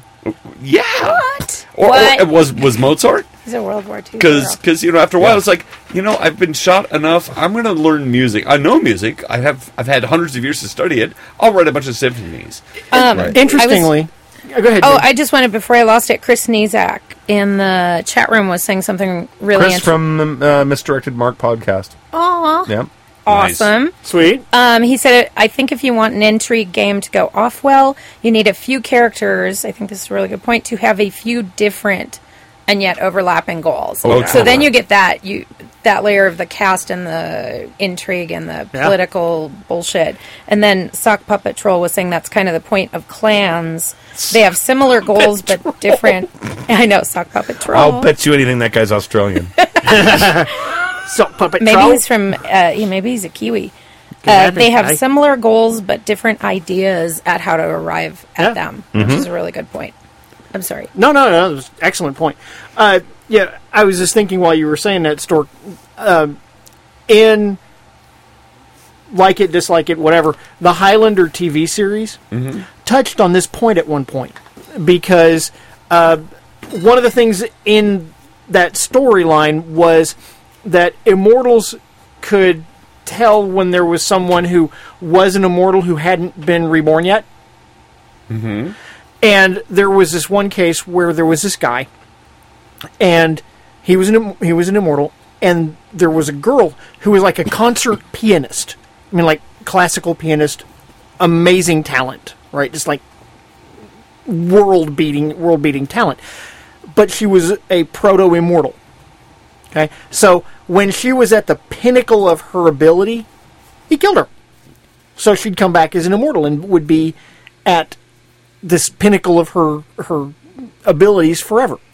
The problem was that when she came back, she had no drive to make music. There was the thing inside her that made her make music was gone. Okay. And one of the takeaways I took from the Highlander movies, it might have been Highlander 2, the worst movie ever. But one of the takeaways I got from it was, if you're an immortal, you kind of got to reinvent yourself every 50 years or so. Oh, yeah. You got to Otherwise, fake people your are going to death. suspect. Right. And so You think there's the been fact a that guy he's an creeping antique, around for 400 years? yeah, spoilers. The fact that he's an antique dealer made a lot of sense. He's got all this shit left over from previous lives. He might as well sell it. But every 50 years or so, he has to fake a death and come up with a new identity. Yeah. And a vampire in modern day would have to have the same problem, which is like, I was born in the Renaissance, and I've learned all these languages, and I was a composer for a while, and I was a warrior for a while. And they just get bored. They get full of ennui. I'm like, I've been alive for 600 years. I've been decorated as a warrior. I've written novels, and now what do I do? The exploration of immortality can be the basis of a whole game right there. Sure. And as level 1 vampires, that's your start, at least to me. Cool. I think if I were going to play in a vampire game, that would very much be what it was about for me. Yeah. Was And the intrigue exploring builds on this top of that new- once they realize, this oh, new newbies. this new thing. And then you get caught up in the politics. But yeah, other than that, I got nothing. Michael right. from Texas. Cool. Thank you, Karsten. Hey, guys. Austin. Michael in Texas. Oh, what? Costin. Oh, yes. It was Karsten. But I know I'm going to do Michael from Texas. Yeah. I don't know why I was got British Army officers. Hey, guys. Michael in Texas again. Last time we spoke, I bought you a component rack, and Tyler threatened to kill me. And this is unique. Those two things are not directly Yeah. related. Anyway, I'm listening to 11:15, where you were talking about hiding things from GMs good versus times. letting them know what you want. Huh? This notion of adversarial versus cooperative GMs brings up a great point that I don't understand until I was much, much older. The key to being a good GM Oh, is... by the way, this is the most brilliant insight I think we've ever had written to us. That is a bold statement. All right. Go ahead. I get to fuck up the sentence as I try to read it. Go. The key to being a good GM is knowing how to be a good loser. I'll read that again. The key to being a good GM is knowing how to be a good loser. And a great GM is someone who knows how to be a great loser. This is incredibly hard for younger GMs to grasp, because when you're young, everything is about ego and competition with the other guys. As a GM, You know it's your job to lose. But on some primal level, you still want to win. You want to humiliate the party and scare the party and have your NPCs get over on them in some way. Get one over on them in some way. Some groups are cool with that, but often, particularly, you're playing with younger guys, they will interpret that challenge to their egos, and suddenly, no matter what the GM or what kind of GM you think you are now player enemy number one. If you take that personally, if you try to escalate and, quote, win, it becomes way too easy to cheat and cheese out of, or put the whole thing on rails and piss everybody off. The hardest thing in the world to recognize when the players have beaten you and have the maturity to lose. He has that in capitals. The key to it, so much easier to do when you're older, is to lose in the most badass, dramatic way possible. You know what the players want. They want victory. They want validation. They want to conquer the enemies and feel powerful. And crush your enemies before you and hear the lamentations of the women. Sorry, I was channeling Conan for a second. But that was Spock, I think. Was it? It was Spock said that. Jedi neck pinch. But giving them what they want Return of the requires a Jedi. tremendous amount of humility. You really want to take yourself out of the NPCs and play them as villains who deserve what's happening to them.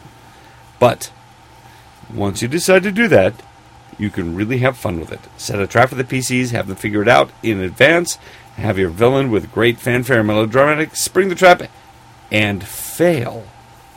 The more you play that up, the more your players will love it.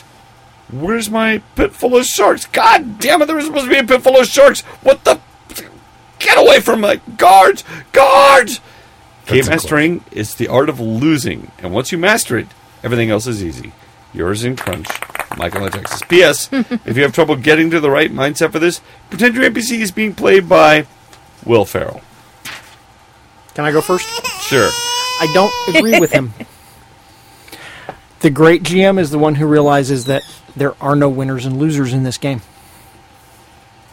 That's just a restatement of his... I disagree. I disagree. I think you're just restating it to a finer point.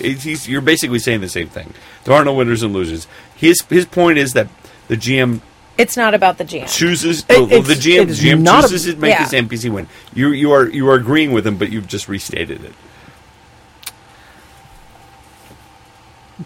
Yes. He disagrees to agree with your disagreement. Yeah, I think that might be... I stand on my assertion that there are no winners and losers in this game. That the story is about all of the characters, and the player characters are the principal characters. And I will take you to sentence 14, where he says, giving them what they want requires a tremendous amount of humility. I see what he's driving at, and up to a point, I'm okay. But if you make it about winning and losing, you are setting yourself as an adversary. I portray the characters that are the adversaries of the player characters. And I'll I take you am to not sentence an adversary of the players. But ever. you want the players to experience the illusion that you are the adversary. Yes. You want the players to think when they come up with a solution to the problem that you've set out that you've outsmarted them, or that they've outsmarted you. I was going to say, You're what? saying- Yeah. Now, is that competition an illusion? It should be. It should be. Absolutely. Why? Because you are not really trying to beat them. And because You you are privy to all kinds of information, and you can beat them. You are perfectly okay with losing that situation Right. because that's why you're playing. That's what he's saying. And I agree with him because as a young GM, I think this is great advice for young GMs specifically. I think most older GMs have probably already figured out that this isn't a competition, which is what you're saying. Yeah. We're not in competition with each other. But the players need to have that illusion that they're not necessarily that we're in competition, but that they might lose. Or that they will lose. Or we create mechanics so that they really might lose. But we're not against them, but there are times when we want to have them think that. I mean, how many times have we sat in that room, and you guys like Made bad decisions. you guys? Can you leave because we want to plan something? Yeah. I'm not gonna like try to destroy your plan. Yeah, you but- guys know I'm not gonna try to destroy. I don't feel that way when we're But sitting if I at the give table. you information, there's a metagame that you can't avoid not knowing. You're not doing. Yes. But even if I know what your plan is, I'm probably if it makes sense in a logical way within the realm of the story and the realm of the setting, I'm going to. The outcome would have been identical. No, But you guys wanted me to leave. I don't believe that. Well, see, It would have. I don't know. Maybe I'm weird, or just like I don't know. But idealistic. when I am sitting at the head of the table and I'm listening to what the players are cooking up to solve whatever's going on, I want to see that work. I want to course. see their Well, no. idea work Absolutely. out. Well, Right. that's the what point. he's saying. That's the point. That's what he's saying. You want them to win, right? You've At the said- end of the day, they're going to be the heroes, right? At the end of the day, they're going to be the So they're heroes. gonna- But I don't perceive that as me losing. Well, now, they're gonna now win. we're having a semantic Exactly. argument about Yeah. Which what we do. winning and losing is. Right. And the fact is, the players very often do feel in competition with the GM.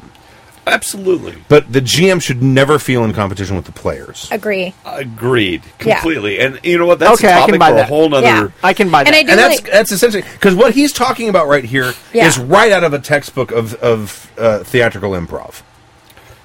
And that Right, is or never unprepared. always being willing to lose Absolutely. Sure. in every situation because losing is funny, it's entertaining. And that's what yes and is as well. Absolutely. It's not no but, which is a block. It's a if somebody comes up with an amazing idea or an off the rails idea, you say yes. And it works. It allows yourself to lose. right. Somebody says, "I kill your wife." It really Yes. this really is And directly out of theater I improv. bury her and go hunt you, or whatever. But that's what yes and is. Yes and is allowing yourself to lose and allowing the possibilities of. And I think what you're saying is you, as the GM, are playing the game too, and you want them to win, so that's not you losing. It's you participating in the narrative and telling the story, and so it's not, like you said. This as a GM, we spend all of our time coming up with situations that other people will figure out and beat. Right. We come up with puzzles that they will solve. We come up with combat encounters that they will win. yes, I and I love That's yes, that's yes. what he's saying. That Yeah. and that part I totally agree with. I just I have But a you're- I have a bit of a struggle with just anything that casts me as the adversary of the players because that's not that's not the Own place it. I want to be. Yeah, but that's But you can be the adversary yeah, of the players and not a if you're good at dickwad. losing. Yeah, and you don't think It's yourself like- that way. it's But like he said- I guarantee you, Gina. Yeah. And you and I have been on the other end of because we Yeah. play a lot. yeah. You're our enemy. The It's, GM, well, and here's the why. GM, we're out there to beat you guys. We want that though. We want that because, like he says, you just want to do it. You want to lose in the most badass, dramatic way possible. And that's what we 'Cause, want. Yeah, we want that. See, really, I will tell you. Okay, we don't want to be Own cheated it. out of that. We Own don't want it. Loki to die. We don't want you to go, oh, Yeah. Loki winks out of existence and Yeah. neen, or we don't Okay. want that. okay. And we don't want it to be I easy, will- so we want I guess that. Yes. I will Right. explain what the moment as a GM, the moment that I live for as a GM, and that is that moment when you opened the doors to the livery in the Deadlands version of Hell, and inside is a giant corral filled with human spirits who are mooing and oinking like pigs. And- Okay, this is really esoteric. What? Okay, I'm getting there. Hang on. And in the middle of them is this giant ogre-looking guy with a big spiked cudgel in one hand and a cleaver in the other one, and he's slaughtering them. Okay? And the moment I live for is the reaction at the table when they saw that. That's the moment I live for. Yep. As a GM. It's like, Okay. oh, we're doing something about this. You know what the players live for? Is when, like, a series of uncanny dice rolls or, like, huge jumps in logic happen, and you sit there and you stare at what just transpired, and you don't know what to do, because they just went through the hardest encounter you've ever come up with in 15 seconds in 2 dice rolls, and you were left completely flat-footed. That's when they feel like they Yes, won. you're right. Stu's actually right. You know what? Beating Okay. your That, big for a bad... player, that is the most satisfying let's moment, explore is when they that a left little the bit. player completely Let's Beating your explore big bad that in the for a stable moment. is cool, but beating his big bad in 2 rolls is really satisfying. Is it more satisfying to do that, or is it more satisfying to have the big, awesome, incredible final battle that comes down to the wire, and then with the barest hair's breadth left, you win? No, it's better when we say, "Stu, can you leave the room, please?" And we plot, and we come back, and he makes his plans, and we outwit him in 2 moves. It is so much more satisfying. That's not that difficult for me. When the GM loses big. I don't even. Okay. It's not even a selfish thing. There's this thing where all the players then high five around the table because we outwitted you. Okay. I have told this story before, so for those of you who've heard it, I will apologize now. I ran a Pathfinder campaign that was the big bad of the entire campaign was this necromancer, right? So for months and months and months, we've been building up to the big final fight with this necromancer. Okay? They come into this fight, and they roll initiative. The wizard in the group, go figure how this works, went before everyone else and said, fireball. It bounces off the wall of force that the necromancer had erected to protect himself. Okay. Like you do. We go through the rest of the round. Stuff happens. People move around. There's all kinds of stuff going on, but nothing too terribly telling happens. We come back to the wizard, and the wizard goes, rock to mud. Sinks all the bad guys into this vast pit of mud that he just created out of the stone that the room was created out of. So awesome. See, So now they've got to spend the rest of the round trying to get out of this, out of this mire, and they can't do anything else. So he's neutralized them doing anything. They don't manage to get out of it before the end of the round. We come back around to him, and he goes, mud to stone. Done. Yeah. We're done.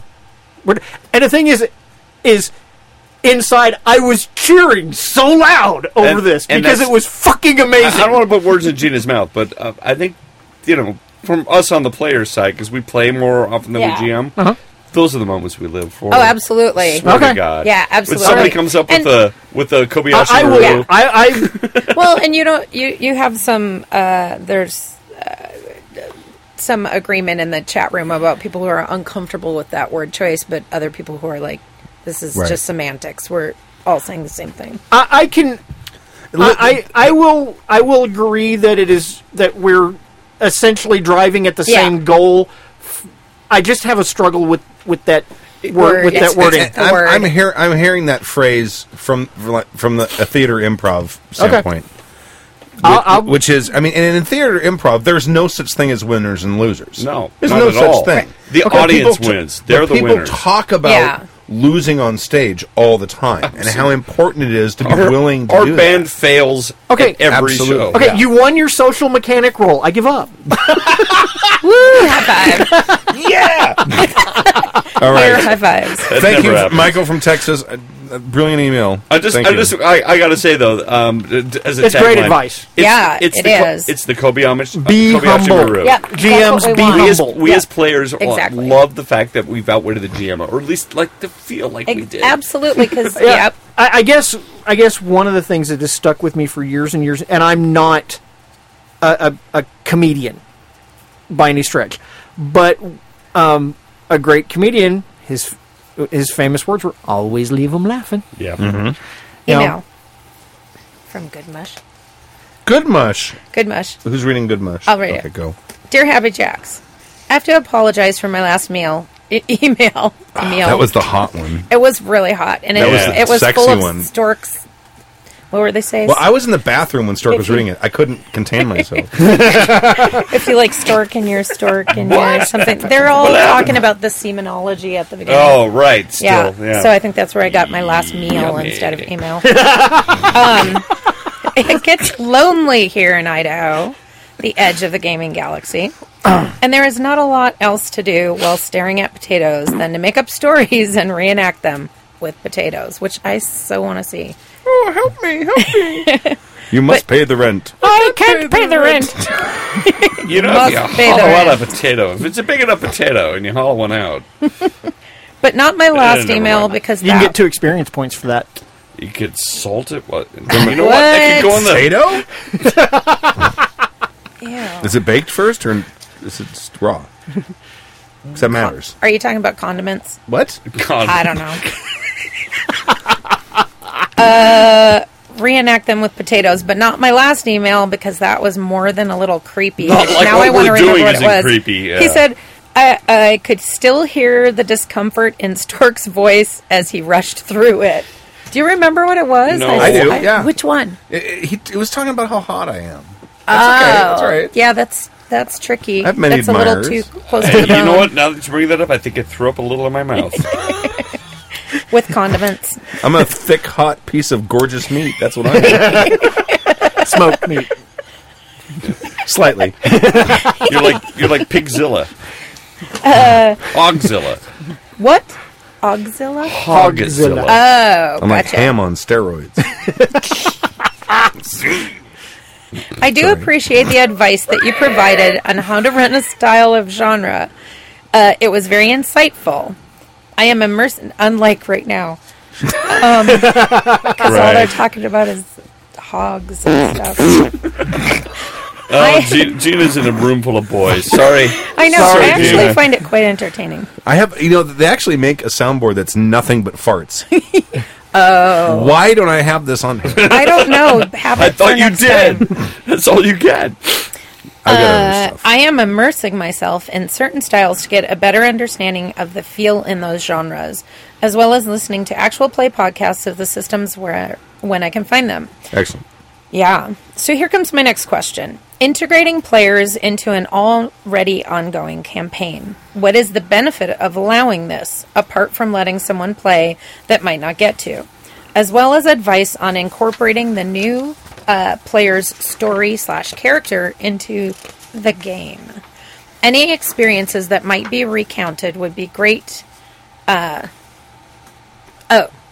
great boon to me to resolving the issue I have with my game. Sincerely, Good Mush. It's good because it's in the name. Quote, P.S. Shoot Dr. Allen on sight and dissolve his body in acid. Don't burn it. I know not that. Integrating characters. I'm reminded of that. I think somebody pointed out it was the French-Canadian video where the gaming group had been separated for a long time, and the two guys Boba Fett? kept playing. Yes, right. And that is a bad way of integrating.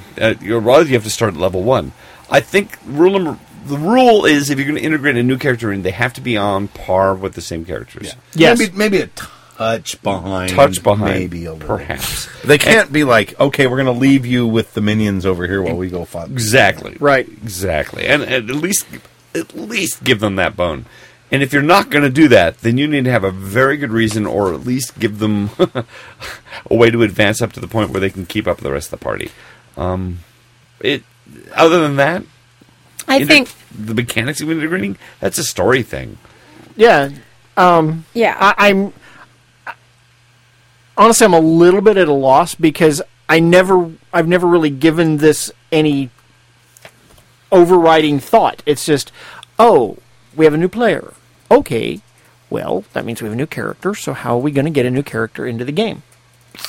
It's totally situational. Like, in our Deadlands game, we had a new player join us not too terribly long ago, and discussed with her character, explained the basic concepts behind how the game worked and whatnot, and she came up with this game concept, and kind of a couple of us helped her get get her character together and whatnot. And then it was just like, okay, game, there, go. Here's where you are. Here's where you are. Here's, you decide why you're here. She had an immediate, plausible reason for why she was there. And I threw her into the deep pool right off the bat. Just into the pond. Did you have a actual reason they showed up? Because Stu's way of integrating people into a game. I don't do that anymore. At the time, That's because I had way too many fucking players. What was this? This was the 4E game, and we had a bunch of people showing up. And 11 players. And Stu just said, They're here. yeah. They're here and then they're not here. You know what? If I had 11 people too, I would Trying to probably get do 11 that. people to Yeah. all show up at the same time. Yeah. Oh, yeah. Yeah. You're going to do it. Yeah. So, 8 people show up. Well, you know what? The other 3 people, they're not here. not they'll be here. around when their player Yeah. shows back up, but Yeah. until then, they're we're in the bottom of a dungeon. Well, you don't see them. whatever. Yeah. Don't worry about it. Don't worry about it. They were never here. Yeah. Oh, but there's a new No. guy who showed up. Oh, yeah. Yeah, he's been Yeah. with you the whole time. in the case of this particular game, they were in a town anyway, so it was kind of easy. It's not like they were in the middle of a dungeon and she just miraculously appeared out of thin air. Because I just had her show up at the saloon one night, and she was doing what she did, and things just went from there. I think as a player, say you're already in the game, you want the integration to happen quickly. Yeah. Because it is, as a player, not a character, it is uncomfortable to play a game, which happened to me once, for 2.5 hours, knowing that person at the table was new to the game and was going to play at some point, where they were just sitting there. Yeah. And I felt badly. That and I was sucks. like, how the hell, what's supposed to happen? Why aren't they in the game? Right. And it made me feel bad, because then there was an hour left to play by the time they got into the game. So I think quickly is important, and I think if that player the character being introduced has either a strong bond or string or relationship to one other character in the game, or to the story arc at that point. You need to. Yes. Otherwise, it turns into a bunch It's of people silly. sitting around going, well, Yeah. why would we accept Yeah. you? And then maybe Well, there let should me- be some You look hazing like a Let me involved. trustworthy join you fellow. on your Right. crazy, soul swordsman. There has to be an absolute concrete reason Yeah. why you would accept this person and no arguments allowed. And Yeah. that way it's 10, 15 minutes of role-playing and then, okay, fine. Yeah. Yeah. Whether you Agreed. rescue them, whatever it is. Well- and that's the point. It's situational. I can't give you a good reason to integrate or a good way to integrate a person into the game. That has to come from you and the yeah. situation. Yeah, it has to flow out of the story as it's developing. Now, what I will say is, if you're in the middle of a dungeon at the moment, you know what? Metagame it. Yeah. I would just metagame it, be done You with kill the it. orcs and there's somebody in chains and you Yeah, rescue them and yeah. then suddenly they're like, oh, you know what? I will help you if we get Yeah. out of this place. Right? Done. Yeah. Absolutely. Nah, he's been in the whole time, man. What are you Yeah. talking about? Right. Dude, we're like brothers. What up? Yeah, you failed your notice check. How did you not Jeez. notice that they were here the whole time? What is up with that? Come on, man. Email from yet another Kurt. Yet Is another Kurt. it my turn? Yes, it is. Yes, it is, sir. Go ahead, Stork. You want to read it? Go ahead. All right, Stu. I really wanted to hold off on writing you. This is the most unimportant email ever, but go I ahead. think it's awesome. Oh no! I laughed when I read. I this really email. wanted to hold off writing you so often until I catch up on the backlog and the last 11 seasons. I know you don't need to hear about my opinions or something you said 3 or 4 years ago, and have done my best to refrain from typing to you as if I myself wanted to respond to questions that were probably already answered years back.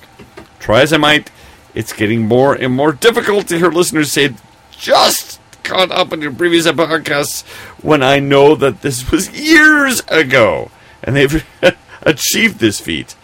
I still have seasons and seasons to wade through before I can claim that same victory. Today, I find myself at the keys once again, typing at a frantic pace. I've listened to Season 5, Episode 9, and not only do I have to continue hearing on about some other guy named Kurt, who repeatedly gets his name read on the air, has the good fortune to be known by all of your regulars and B-teamers, and gets to sit in studio and share his wisdom with yourself and the bags, but now I hear this so-called Kurt of yours has also been using my nickname of Muffin.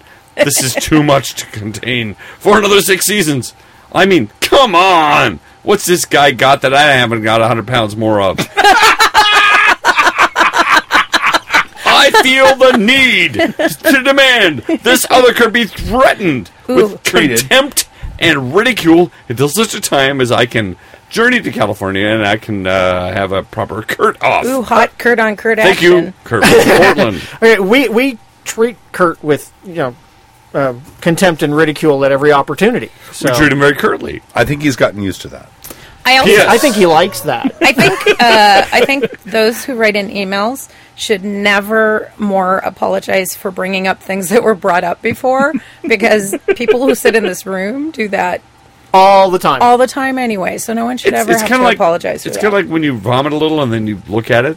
It's like, Yeah. I don't remember eating corn, yeah. right? So if you bring So up an old email... How the fuck long has that corn been in my stomach? Right! So if you're bringing up like something from season 5, episode 11... That is quite all right. It's fresh as a summer's day Yeah. to you. Yeah. Yeah. It's You just heard it, so nostalgia. it's all new. So I bring it up. We'll talk about it. So P.S. Because no fan Except letter... the definition of crunch. Don't you Yeah. dare. Or the other one. Or armor class. Armor class, I'll knock okay. shit on armor class all day long. Okay. Okay, so, We so can't talk about as a crunch without preemptive strike, I'm going to Pappy keep here reading anyway, this. so. B.S. Because no fan letter is complete without multiple postscripts, by the time you read this, I will be leaving my beloved green state of trees, clean water, and microbreweries, and packing my bags for the grand and glorious land of rocks, dirt, and more rocks, known as Southern California. Yay! This means I'll finally get the chance to meet you and or this other Kurt in person. Ah. I see you'll be at Fair in early April, so I'll do my best to introduce myself if I get the chance. I make no promises Maybe I that I will met be so caught many people on this the last podcast weekend. by then. I met a lot of people this last weekend. If you don't get Widmer microbrews at your local Bevmo, We do. I We can't do. tell you Yep. how awesome that store is to someone from Oregon. I, being born and raised in Oregon, I know exactly what he's talking about. Let me know, and I'll bring a sampler case or two down for the buggards. And you know what? We have no idea. I have no I've idea. never heard of never. this. It's never. You know, Whitmire? What? I have no idea. I've had Widmer. I'm a fan of the Ruby Ale myself. I have not had that. The That sounds Terminator yummy. Stout is I actually think I've quite had good. Widmer Ruby. Yeah. All right, Kurt the Muffin. Thank you. And If no, you- if you we've didn't- never had any idea what Widmer is. Please Yeah. bring some down. If you did, in fact, come down to Fair in early April, you've probably seen the other Kurt. He's in Sportive Tricks. Yeah. He's good. Plays drum too loud. I think Kurt's in the chat room. Yeah, My turn him friends. down. Which Kurt? Kurt Muffin or Muffin? Kurt the original This is Muffin. getting confusing. Of Which the one's email. that? The Oh, email. the email muffin. Okay. The all right. 100 pounds more of awesome. The 100 Kurt's pound got a more pretty awesome big muffin? gut. You sure? Yeah, I don't know. I'm confused if it's not the same Kurt. Kurt, Okay. I think he's in there. This is my favorite pool player name ever. Right? Email from Minnesota Gooch. PhD. PhD. Wow. Isn't that a great Minnesota Yes. Gooch? Yes. Minnesota Gooch. I think the Nobody Gooch plays is pool awesome. anymore. Nobody knows what we're so old. Minnesota Fats. And man. we actually That's know. right. And My Hero Zero, or doesn't know, it was naughty number 9 on the Schoolhouse Rock. Number 9. It was all about Minnesota on a Fest. spot. That's it. Number 9. Sing Tie it, you baby. up. Oh, in a knot. Sing it.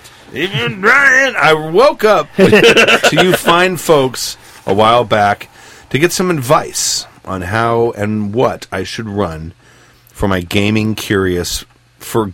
gaming curious friends of mine. Ooh, my. Oh my. In the last few months, I've managed to run D&D Next, Pathfinder, Dungeon Crawl Classics, Holy Dungeon crap. World. In 1 month? Last few months. Dungeon Busy. World games for a small group of friends. There has also been some Shadowrun 3rd Edition goodness in there somewhere. It has been a phenomenal success in that all the parties involved have been thoroughly satisfied. Oh, yeah. However, not everything has gone according... Do I have... Oh, it keeps falling asleep. D&D is morally deficient. That's not it. Ooh, that was awesome. However, this is the unfortunate situation I find myself in. While my friends are totally on board with gaming, as in, let's invite the Gooch over to run a game for us. He's not Minnesota Gooch. He's The Gooch. The Gooch. The Gooch. And not in a good way. the Gooch. Yeah, the Gooch. None of them are actually invested in in a particular system or, I predict, interested at all in, say, actually reading a rule book.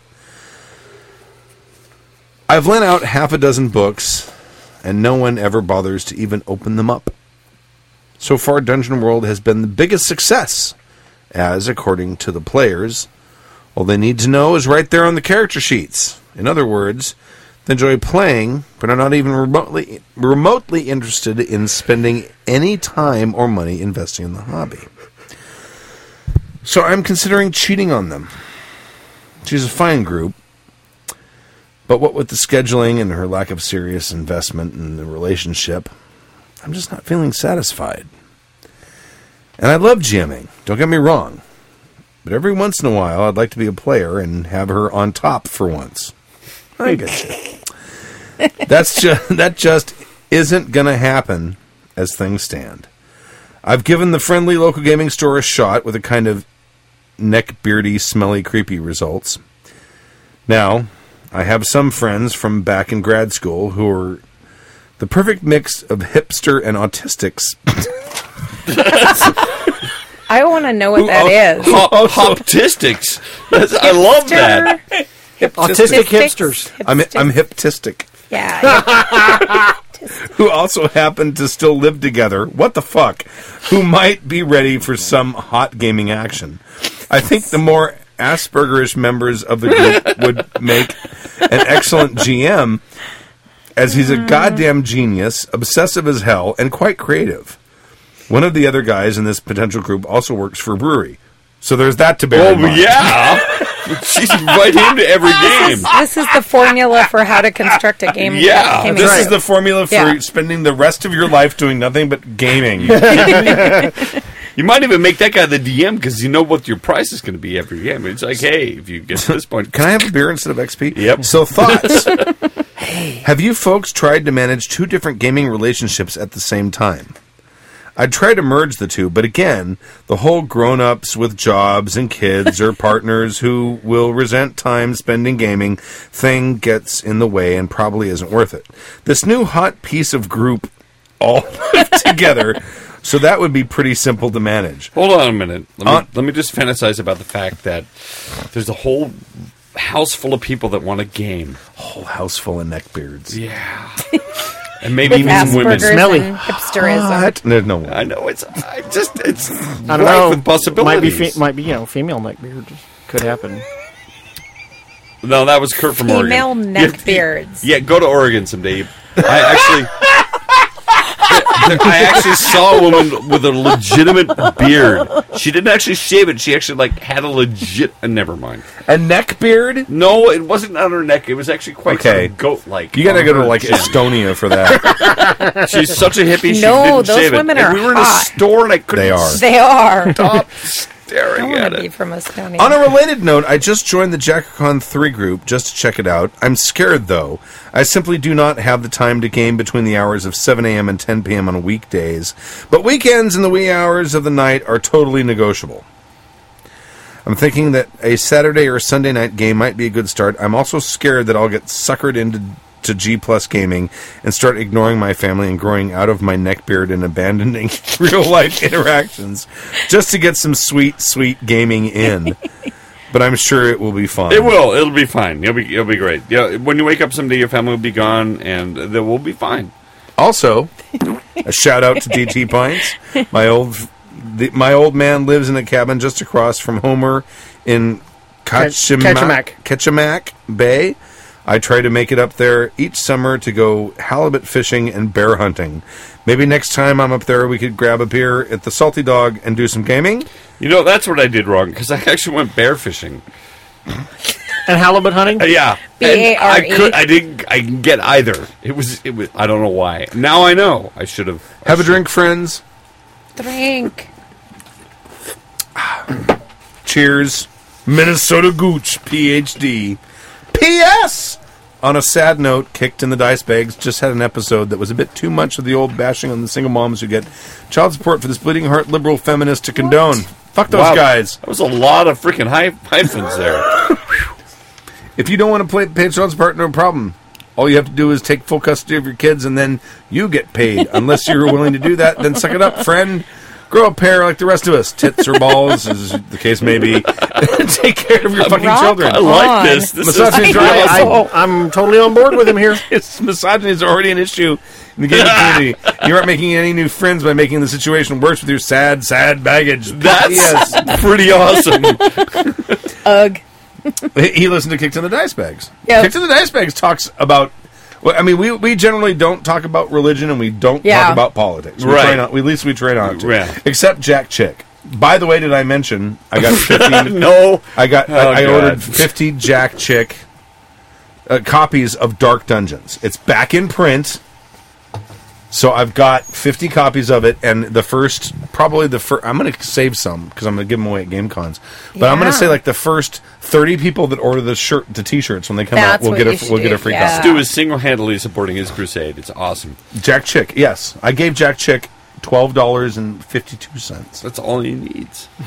He's just going to spend it on what, Crank and... He's got a and major hookers. motion picture that he's going to make money major. off of. Yeah, it's major. It's more major than the Saying one that major. we have. It's not major. I'm a backer of that, and I wouldn't call it major. Okay, well, how's our motion picture doing? $250 I gave to that thing, and he fucking killed my character in 3 goddamn lines. That's sad. Bastard. And that was only 2 Baltic Winnie backers, Doors. right? Me and Bill. Yeah. No, that's I don't know your if character. I don't know should how live long Bill's longer. character lives. Oh, Bill's character lives.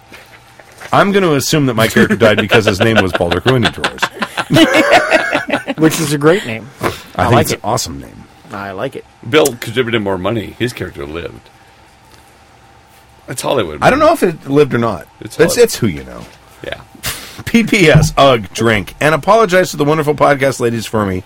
Your wonderfulness is appreciated. What are you apologizing for? No apologies I don't know. necessary. I think he's apologizing for his previous I diatribe. think I like he's a the great rant. writer and I it's like the hysterical. rant. It's one I'm of in the funniest favor of the emails rant. I've ever read. Yes. All right. And your name is Gooch. Oh, And he didn't even read it. Minnesota Gooch. What a fucking name, Minnesota- man. By the way, Minnesota Gooch. Stork, Kurt from Rollmaster Kurt, Yes.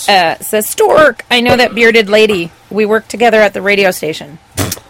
Up in Oregon? Really? Yeah. Oh, no. Yeah, because he just moved was from a Oregon beard- to Southern She California. literally- He lives in literally Southern has a California. beard. There's a No, Kurt lives in now in Portland. Rocky, Southern California. But yep. okay, worked because there's with a bearded lady that works for a radio station at Cal State Long Beach What? as well. Wait. I'm not kidding. Okay, Yeah. maybe. Uh-oh. I don't know. Didn't specify Oregon, so maybe. KLON Really? in Long Beach. Yeah, I used to see her. Really? She used to walk from one door to another. I was up in and everyone would like stand back. Well, Kurt, I'll tell you this. I was up at it was at the time it was the Natures in Hillsdale, and she and her hippie boyfriend, who were living in the trailer next to my mom's house, like down the block, came down to buy organic vegetables or whatever. It was Christmas, and I couldn't hate them, but she hippies. legitimately had this couldn't hate them. goatee, and I couldn't stop staring. And now it's Oregon. Right, it's so you expect this kind of thing, but I'm standing in line with my stuffing and and I kept looking and I kept looking, and it's not like she couldn't shave it off; she was proud of it, and all I could think of was like, well, if that's on her chin, oh my god, Maybe she was a dwarf. there was hair sprouting on her back. I'm sure she didn't shave a follicle. Maybe she was a dwarf. I think we agree. Very weird. Very. I did want to talk about his topic in his email a little bit. We have played in as many as like 5 different gaming groups at one time. I mean, not simultaneously, but Oh yeah. so I don't see a problem with having multiple groups there, dude. Yeah, with group gaming. I think maybe like when you're young, like at college age, you get like you have this core group of friends and you guys role play together, and like and if someone strikes off and joins someone else's game, probably people. I could see where people might conceivably get butthurt about that. Because of their age. It's happened. Yeah, I think so. There was just like, man, you were in the group. You were part of it. It's the party. It's okay. They also give. Well, he's married, but they also give you shit when you get a girlfriend, too, right? So. Yeah. Priorities, man. There is something to be said about playing in new groups too, because you get so comfortable. And you just it's a reason to hang out and drink beer or whatever. And suddenly you move to a different group and. The dynamics change, the GM does different things, the players play a different way, and suddenly it's a whole, like, this hobby that we're in takes on a new meaning. It's not just hanging out with your buddies anymore. It's like, oh, you mean I can roleplay? Or, wow, you guys are mechanics oriented. I've never thought about mechanics. Expanding your horizons, going out there and checking out new groups, fooling around with other people's wives may not be a bad idea. Did you see what Kurt Sorry, was wait, what? Line. I'm sorry, wait. Yeah. Oh, right. Line. That was below the fold. Sorry, Line. Line. Did you see what he was saying about cooking with a little bit of cum? It's okay. Yeah. semenology? Who? He says Temecula. That's Annie. Oh, he's in Temecula. Okay. Any wild dark hair with gray, hunched back. Does he know the person you know? Oh, no. This was at Cal State Long Beach. Okay. Not in Temecula.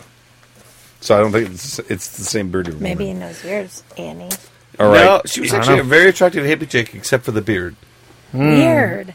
Weird. It was silky too. I couldn't stop looking. Okay, last email from James. Email from James. We got a show tomorrow. I know. Oh, true. This We is have to be James, there. an Italian from New Jersey. Pause for the obligatory New Jersey mob jokes. Anybody? Okay.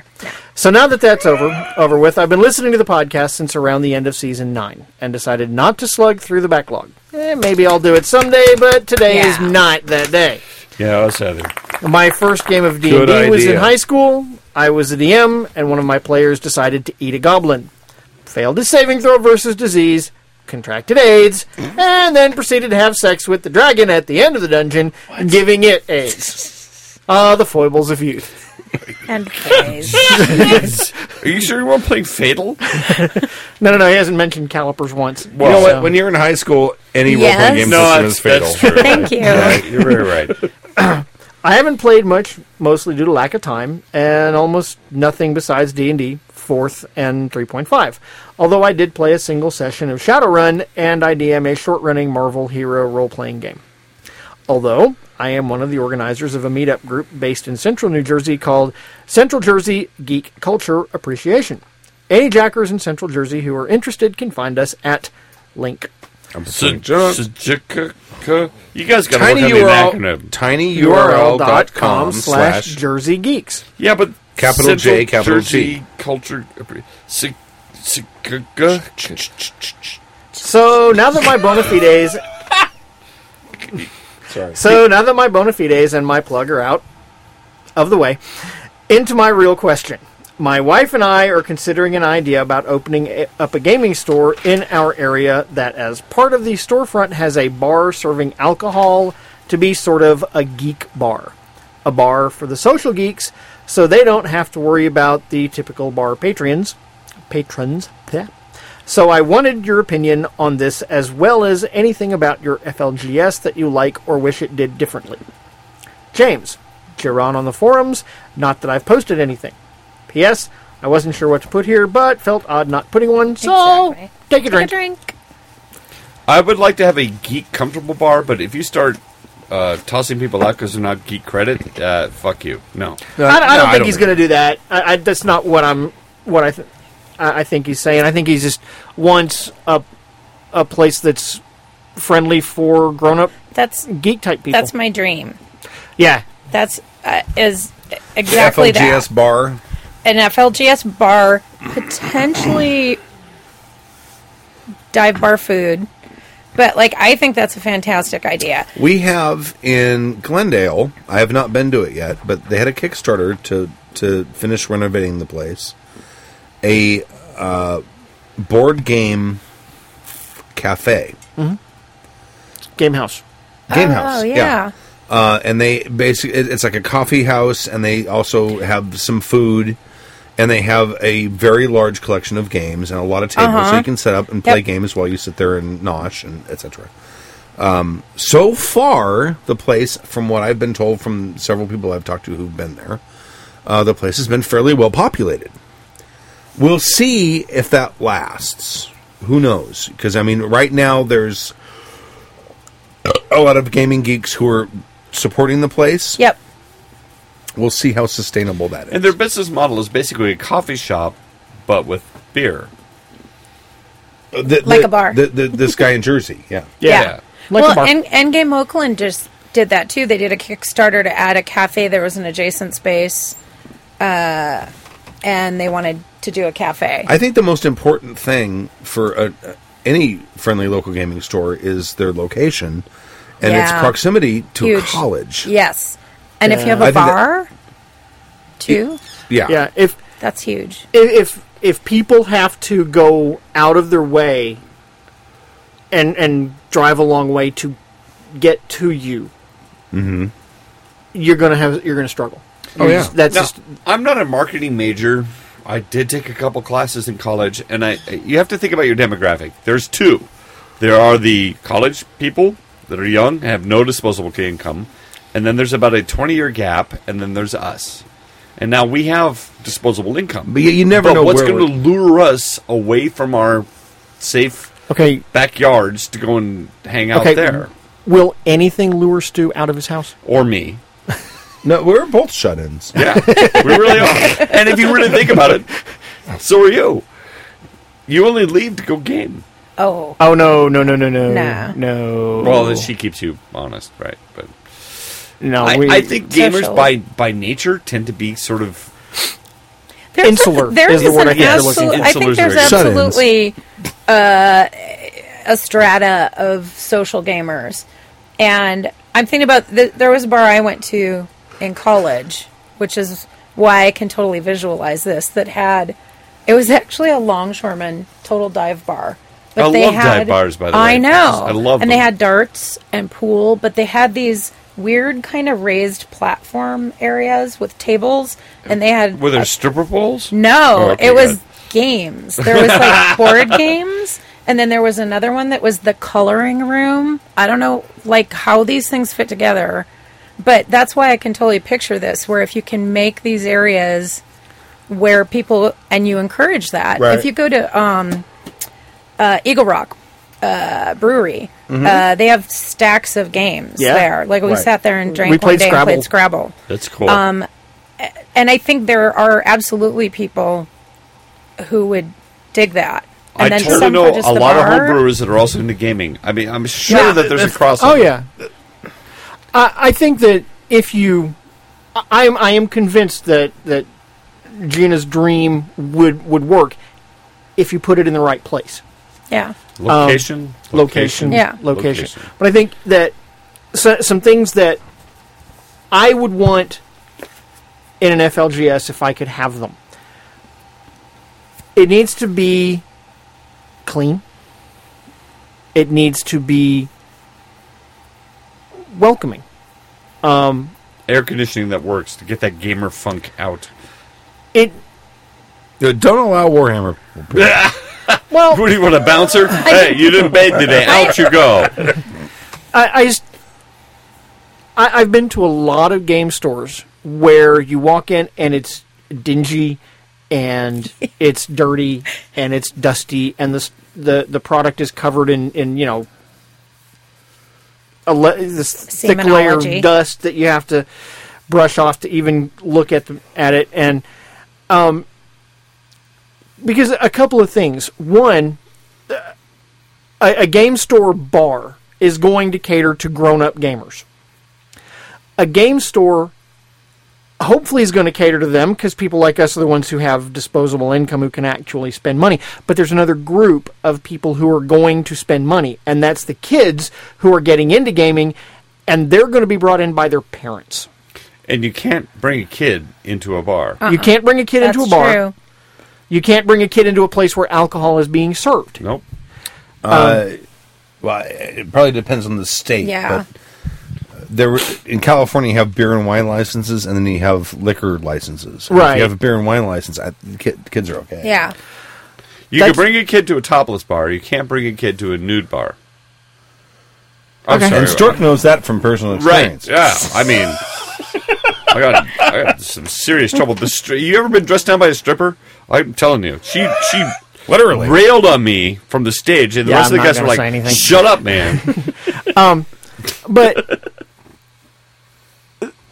the main thing I think I want in a gaming store is for it to be a welcoming atmosphere. I don't care as much about the. I mean, they should have clean bathrooms. That'd be gross. number one. Yeah. I like the kind of crappy dive bar sort of feel to Yeah. stuff, but you need Wi-Fi. Yep. Oh yeah. I think if you're going to have games, you don't just want the big 2 or 3. Yeah. I think you want enough depth in your inventory that it looks like you've got the cool new shit and the stuff that's, being played by everybody. The ability to order. Here's my People concern. who know what they're doing and know Yeah. what they're there for. Yeah. Here's my concern. Yeah. This is a little esoteric, but follow me on this. It's going to end up in a couple of months, a year, maybe 2. You do a giant click, and people are going to walk in and they're going to want to play a game, and it's going to Fat-beard be regulars. right. Yeah. Chase everyone else That's away. very true. Crazy. When you're a jet, and it's going to become not welcoming to new. Rel Partha, please don't touch. You're going to be looking at it. It's going to become non-welcoming to people that haven't been there before, and That might be it's a true. great concept. But all you're doing is going to encourage the worst behavior in geeks. They're going to get drunk, and they're going to just feed off each other Because And we are, for the most part, very broken and people. any new people that show up are going to get torn apart. The thing is, Well, you that's- got a uphill battle. Yep. Especially with regards to role-playing games. I mean, our local gaming store, he's got like a couple shelves worth of role-playing game stuff now. Because almost all Yeah. that shit people buy online. And he basically washed his hands of it. When White Wolf said, we're not printing books anymore, go buy them online, he sold all of his White Wolf stock, which I just bought the last 2 books, by the way. Wow. They were like, the 2 White Wolf books, they were like $9 each or something. Really? Yeah, he was finally getting rid of them.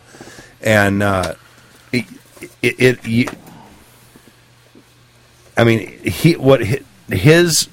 the primary part of his business is all those little miniatures guys. Yep. Well, It's the Warhammers guys because they're buying new shit all the time. They're Yeah. buying paint. They're buying all the paint supplies, all that stuff. What do we buy? We buy a couple of books and we buy some dice. And we're done. I bought Mongoose And- Traveler once. right, Maybe right. twice if it's a And gift. you already have plenty of D6s. You don't need to go there and buy more of them. Have no idea. Right. So I mean, role playing gamers. If you're going to open up a store and you're going to rely on role playing gamers, you're going to go broke. Steve Jackson told us this. Well, he talked about the fact that the role playing game industry he thought was starting to kind of go away. I don't think it's going away, but the business model's changing. He certainly think- said you can't make money making role-playing games. I think you can, but not in the traditional model. I think you probably can because there's a lot And by of them out there. extrapolation, you can't actually make money. That's the thing. I don't think a role playing game hobby itself can support gaming stores. I don't think it can. I don't think so. There's either. not enough of or us. even a gaming bar. No, I don't think so. I think what you want to rely on at a gaming bar is board games. You want people to come was gonna in, say play a board couple games, games just would- have Here's a couple of what beers. you- and if leave. you're going to rely on a gaming bar is liquor sales. That's what Yeah. you That's what I was going to say. Absolutely. because that's where you're going to make your money. Listen, Yeah. I'm you ain't going to make it on the game. I have like a 3-month campaign. I'm going to come in and order maybe 3 beers the entire time and sit there and take up table space. See, and that's- and play with my people. that's the problem Half with- of them are going to be underage. Nobody's buying beer, and I'm going to take up valuable space. That's the problem with any kind of place like this. There was my ex-wife worked for a coffee house. We rehearsed in that coffee house. Yeah, we did. Java Company. Yes. was in it. And these motherfuckers would get in there with their goddamn chessboard, and they'd set up in a corner. And it was not a take- very big place. I mean, it was maybe twice the size of this studio. It was tiny. And they would set up, and they'd take up 2 seats plus a table, and sit and play chess for like 4 hours. hours at a time, and they'd each order a coffee at the beginning. They wouldn't order a goddamn thing for the rest No of the time. they were food. there. They wouldn't, Nothing. and that was it. Right, and that's the problem you're going to have. Here's your role You playing gotta game. watch that. Yeah. Everybody sits it. They Fuck order those one motherfuckers. beer, and then now the Pathfinder games goes for 8 hours. Back What do then, you we didn't get? have a name for them. Today, we would call them hipsters. Lokio was in the chat room says that their FLGS is going to start charging $5 to use space, but that then you get $5 worth of credit that you can use in the store. So basically, you can't just sit there, but you get the credit back. I could see how that could be a problem. People just show up, claim a space, and then use the Wi-Fi. Game Empire. He moved into a huge Oh, location. yeah. Nice. Is that and an old half of video his- game store? Huh? Or is that an old video store? More than half of that It used to be space. an arcade. Yeah. Oh, okay. More than half of that space is allocated to Gaming tables. Yep. Absolutely. Yeah. And like the back half is just miniature stuff. Yeah. I walk through there and there's just people there's mountains and stuff sitting there and people are building train sets. I don't know what's going on. It's weird. We need to call this because Yeah. we got fair in the morning. Stu and I have got Yep. work to go. All right. In the morning. I think it's a cool idea. How do I though. do this? Oh yeah. We're listeners of Happy Jack's RPG Pod. Thank you for joining us for season 12, episode 2 of Happy Jack's RPG Podcast. My name is Stu. This is Gina. And we'd like to thank Extreme Earth on Kickstarter for sponsoring this episode and bringing it to you. We appreciate it. Go check them out. happyjacks.org/Extreme Earth. All lowercase, all one word. And that's it. We'll see you maybe next week, definitely in 2 weeks, at least until fair's over. So thank you for joining us, and we'll leave you with a song. Dragons, hero, pathfinder, fate or savage lands, evil plots will be usurping.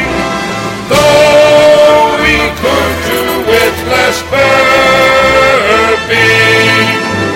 Happy Jack's podcast will be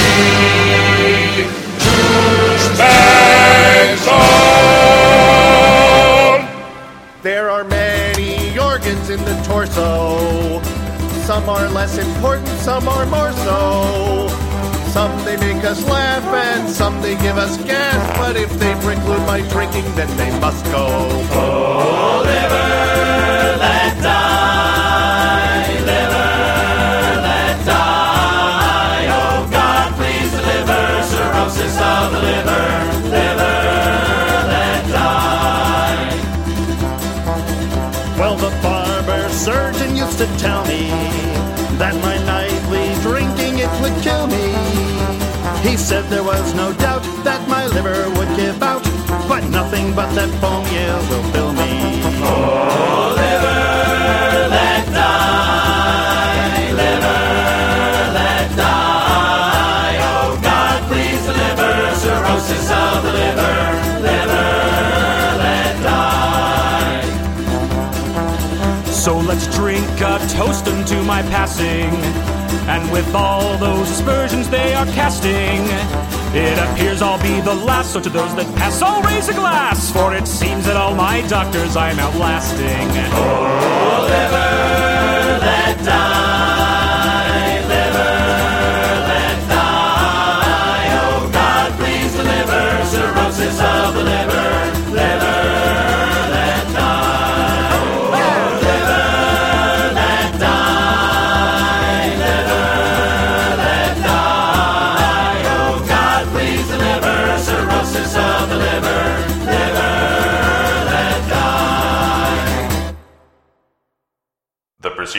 program has been a presentation of the Angry Folk Media Empire.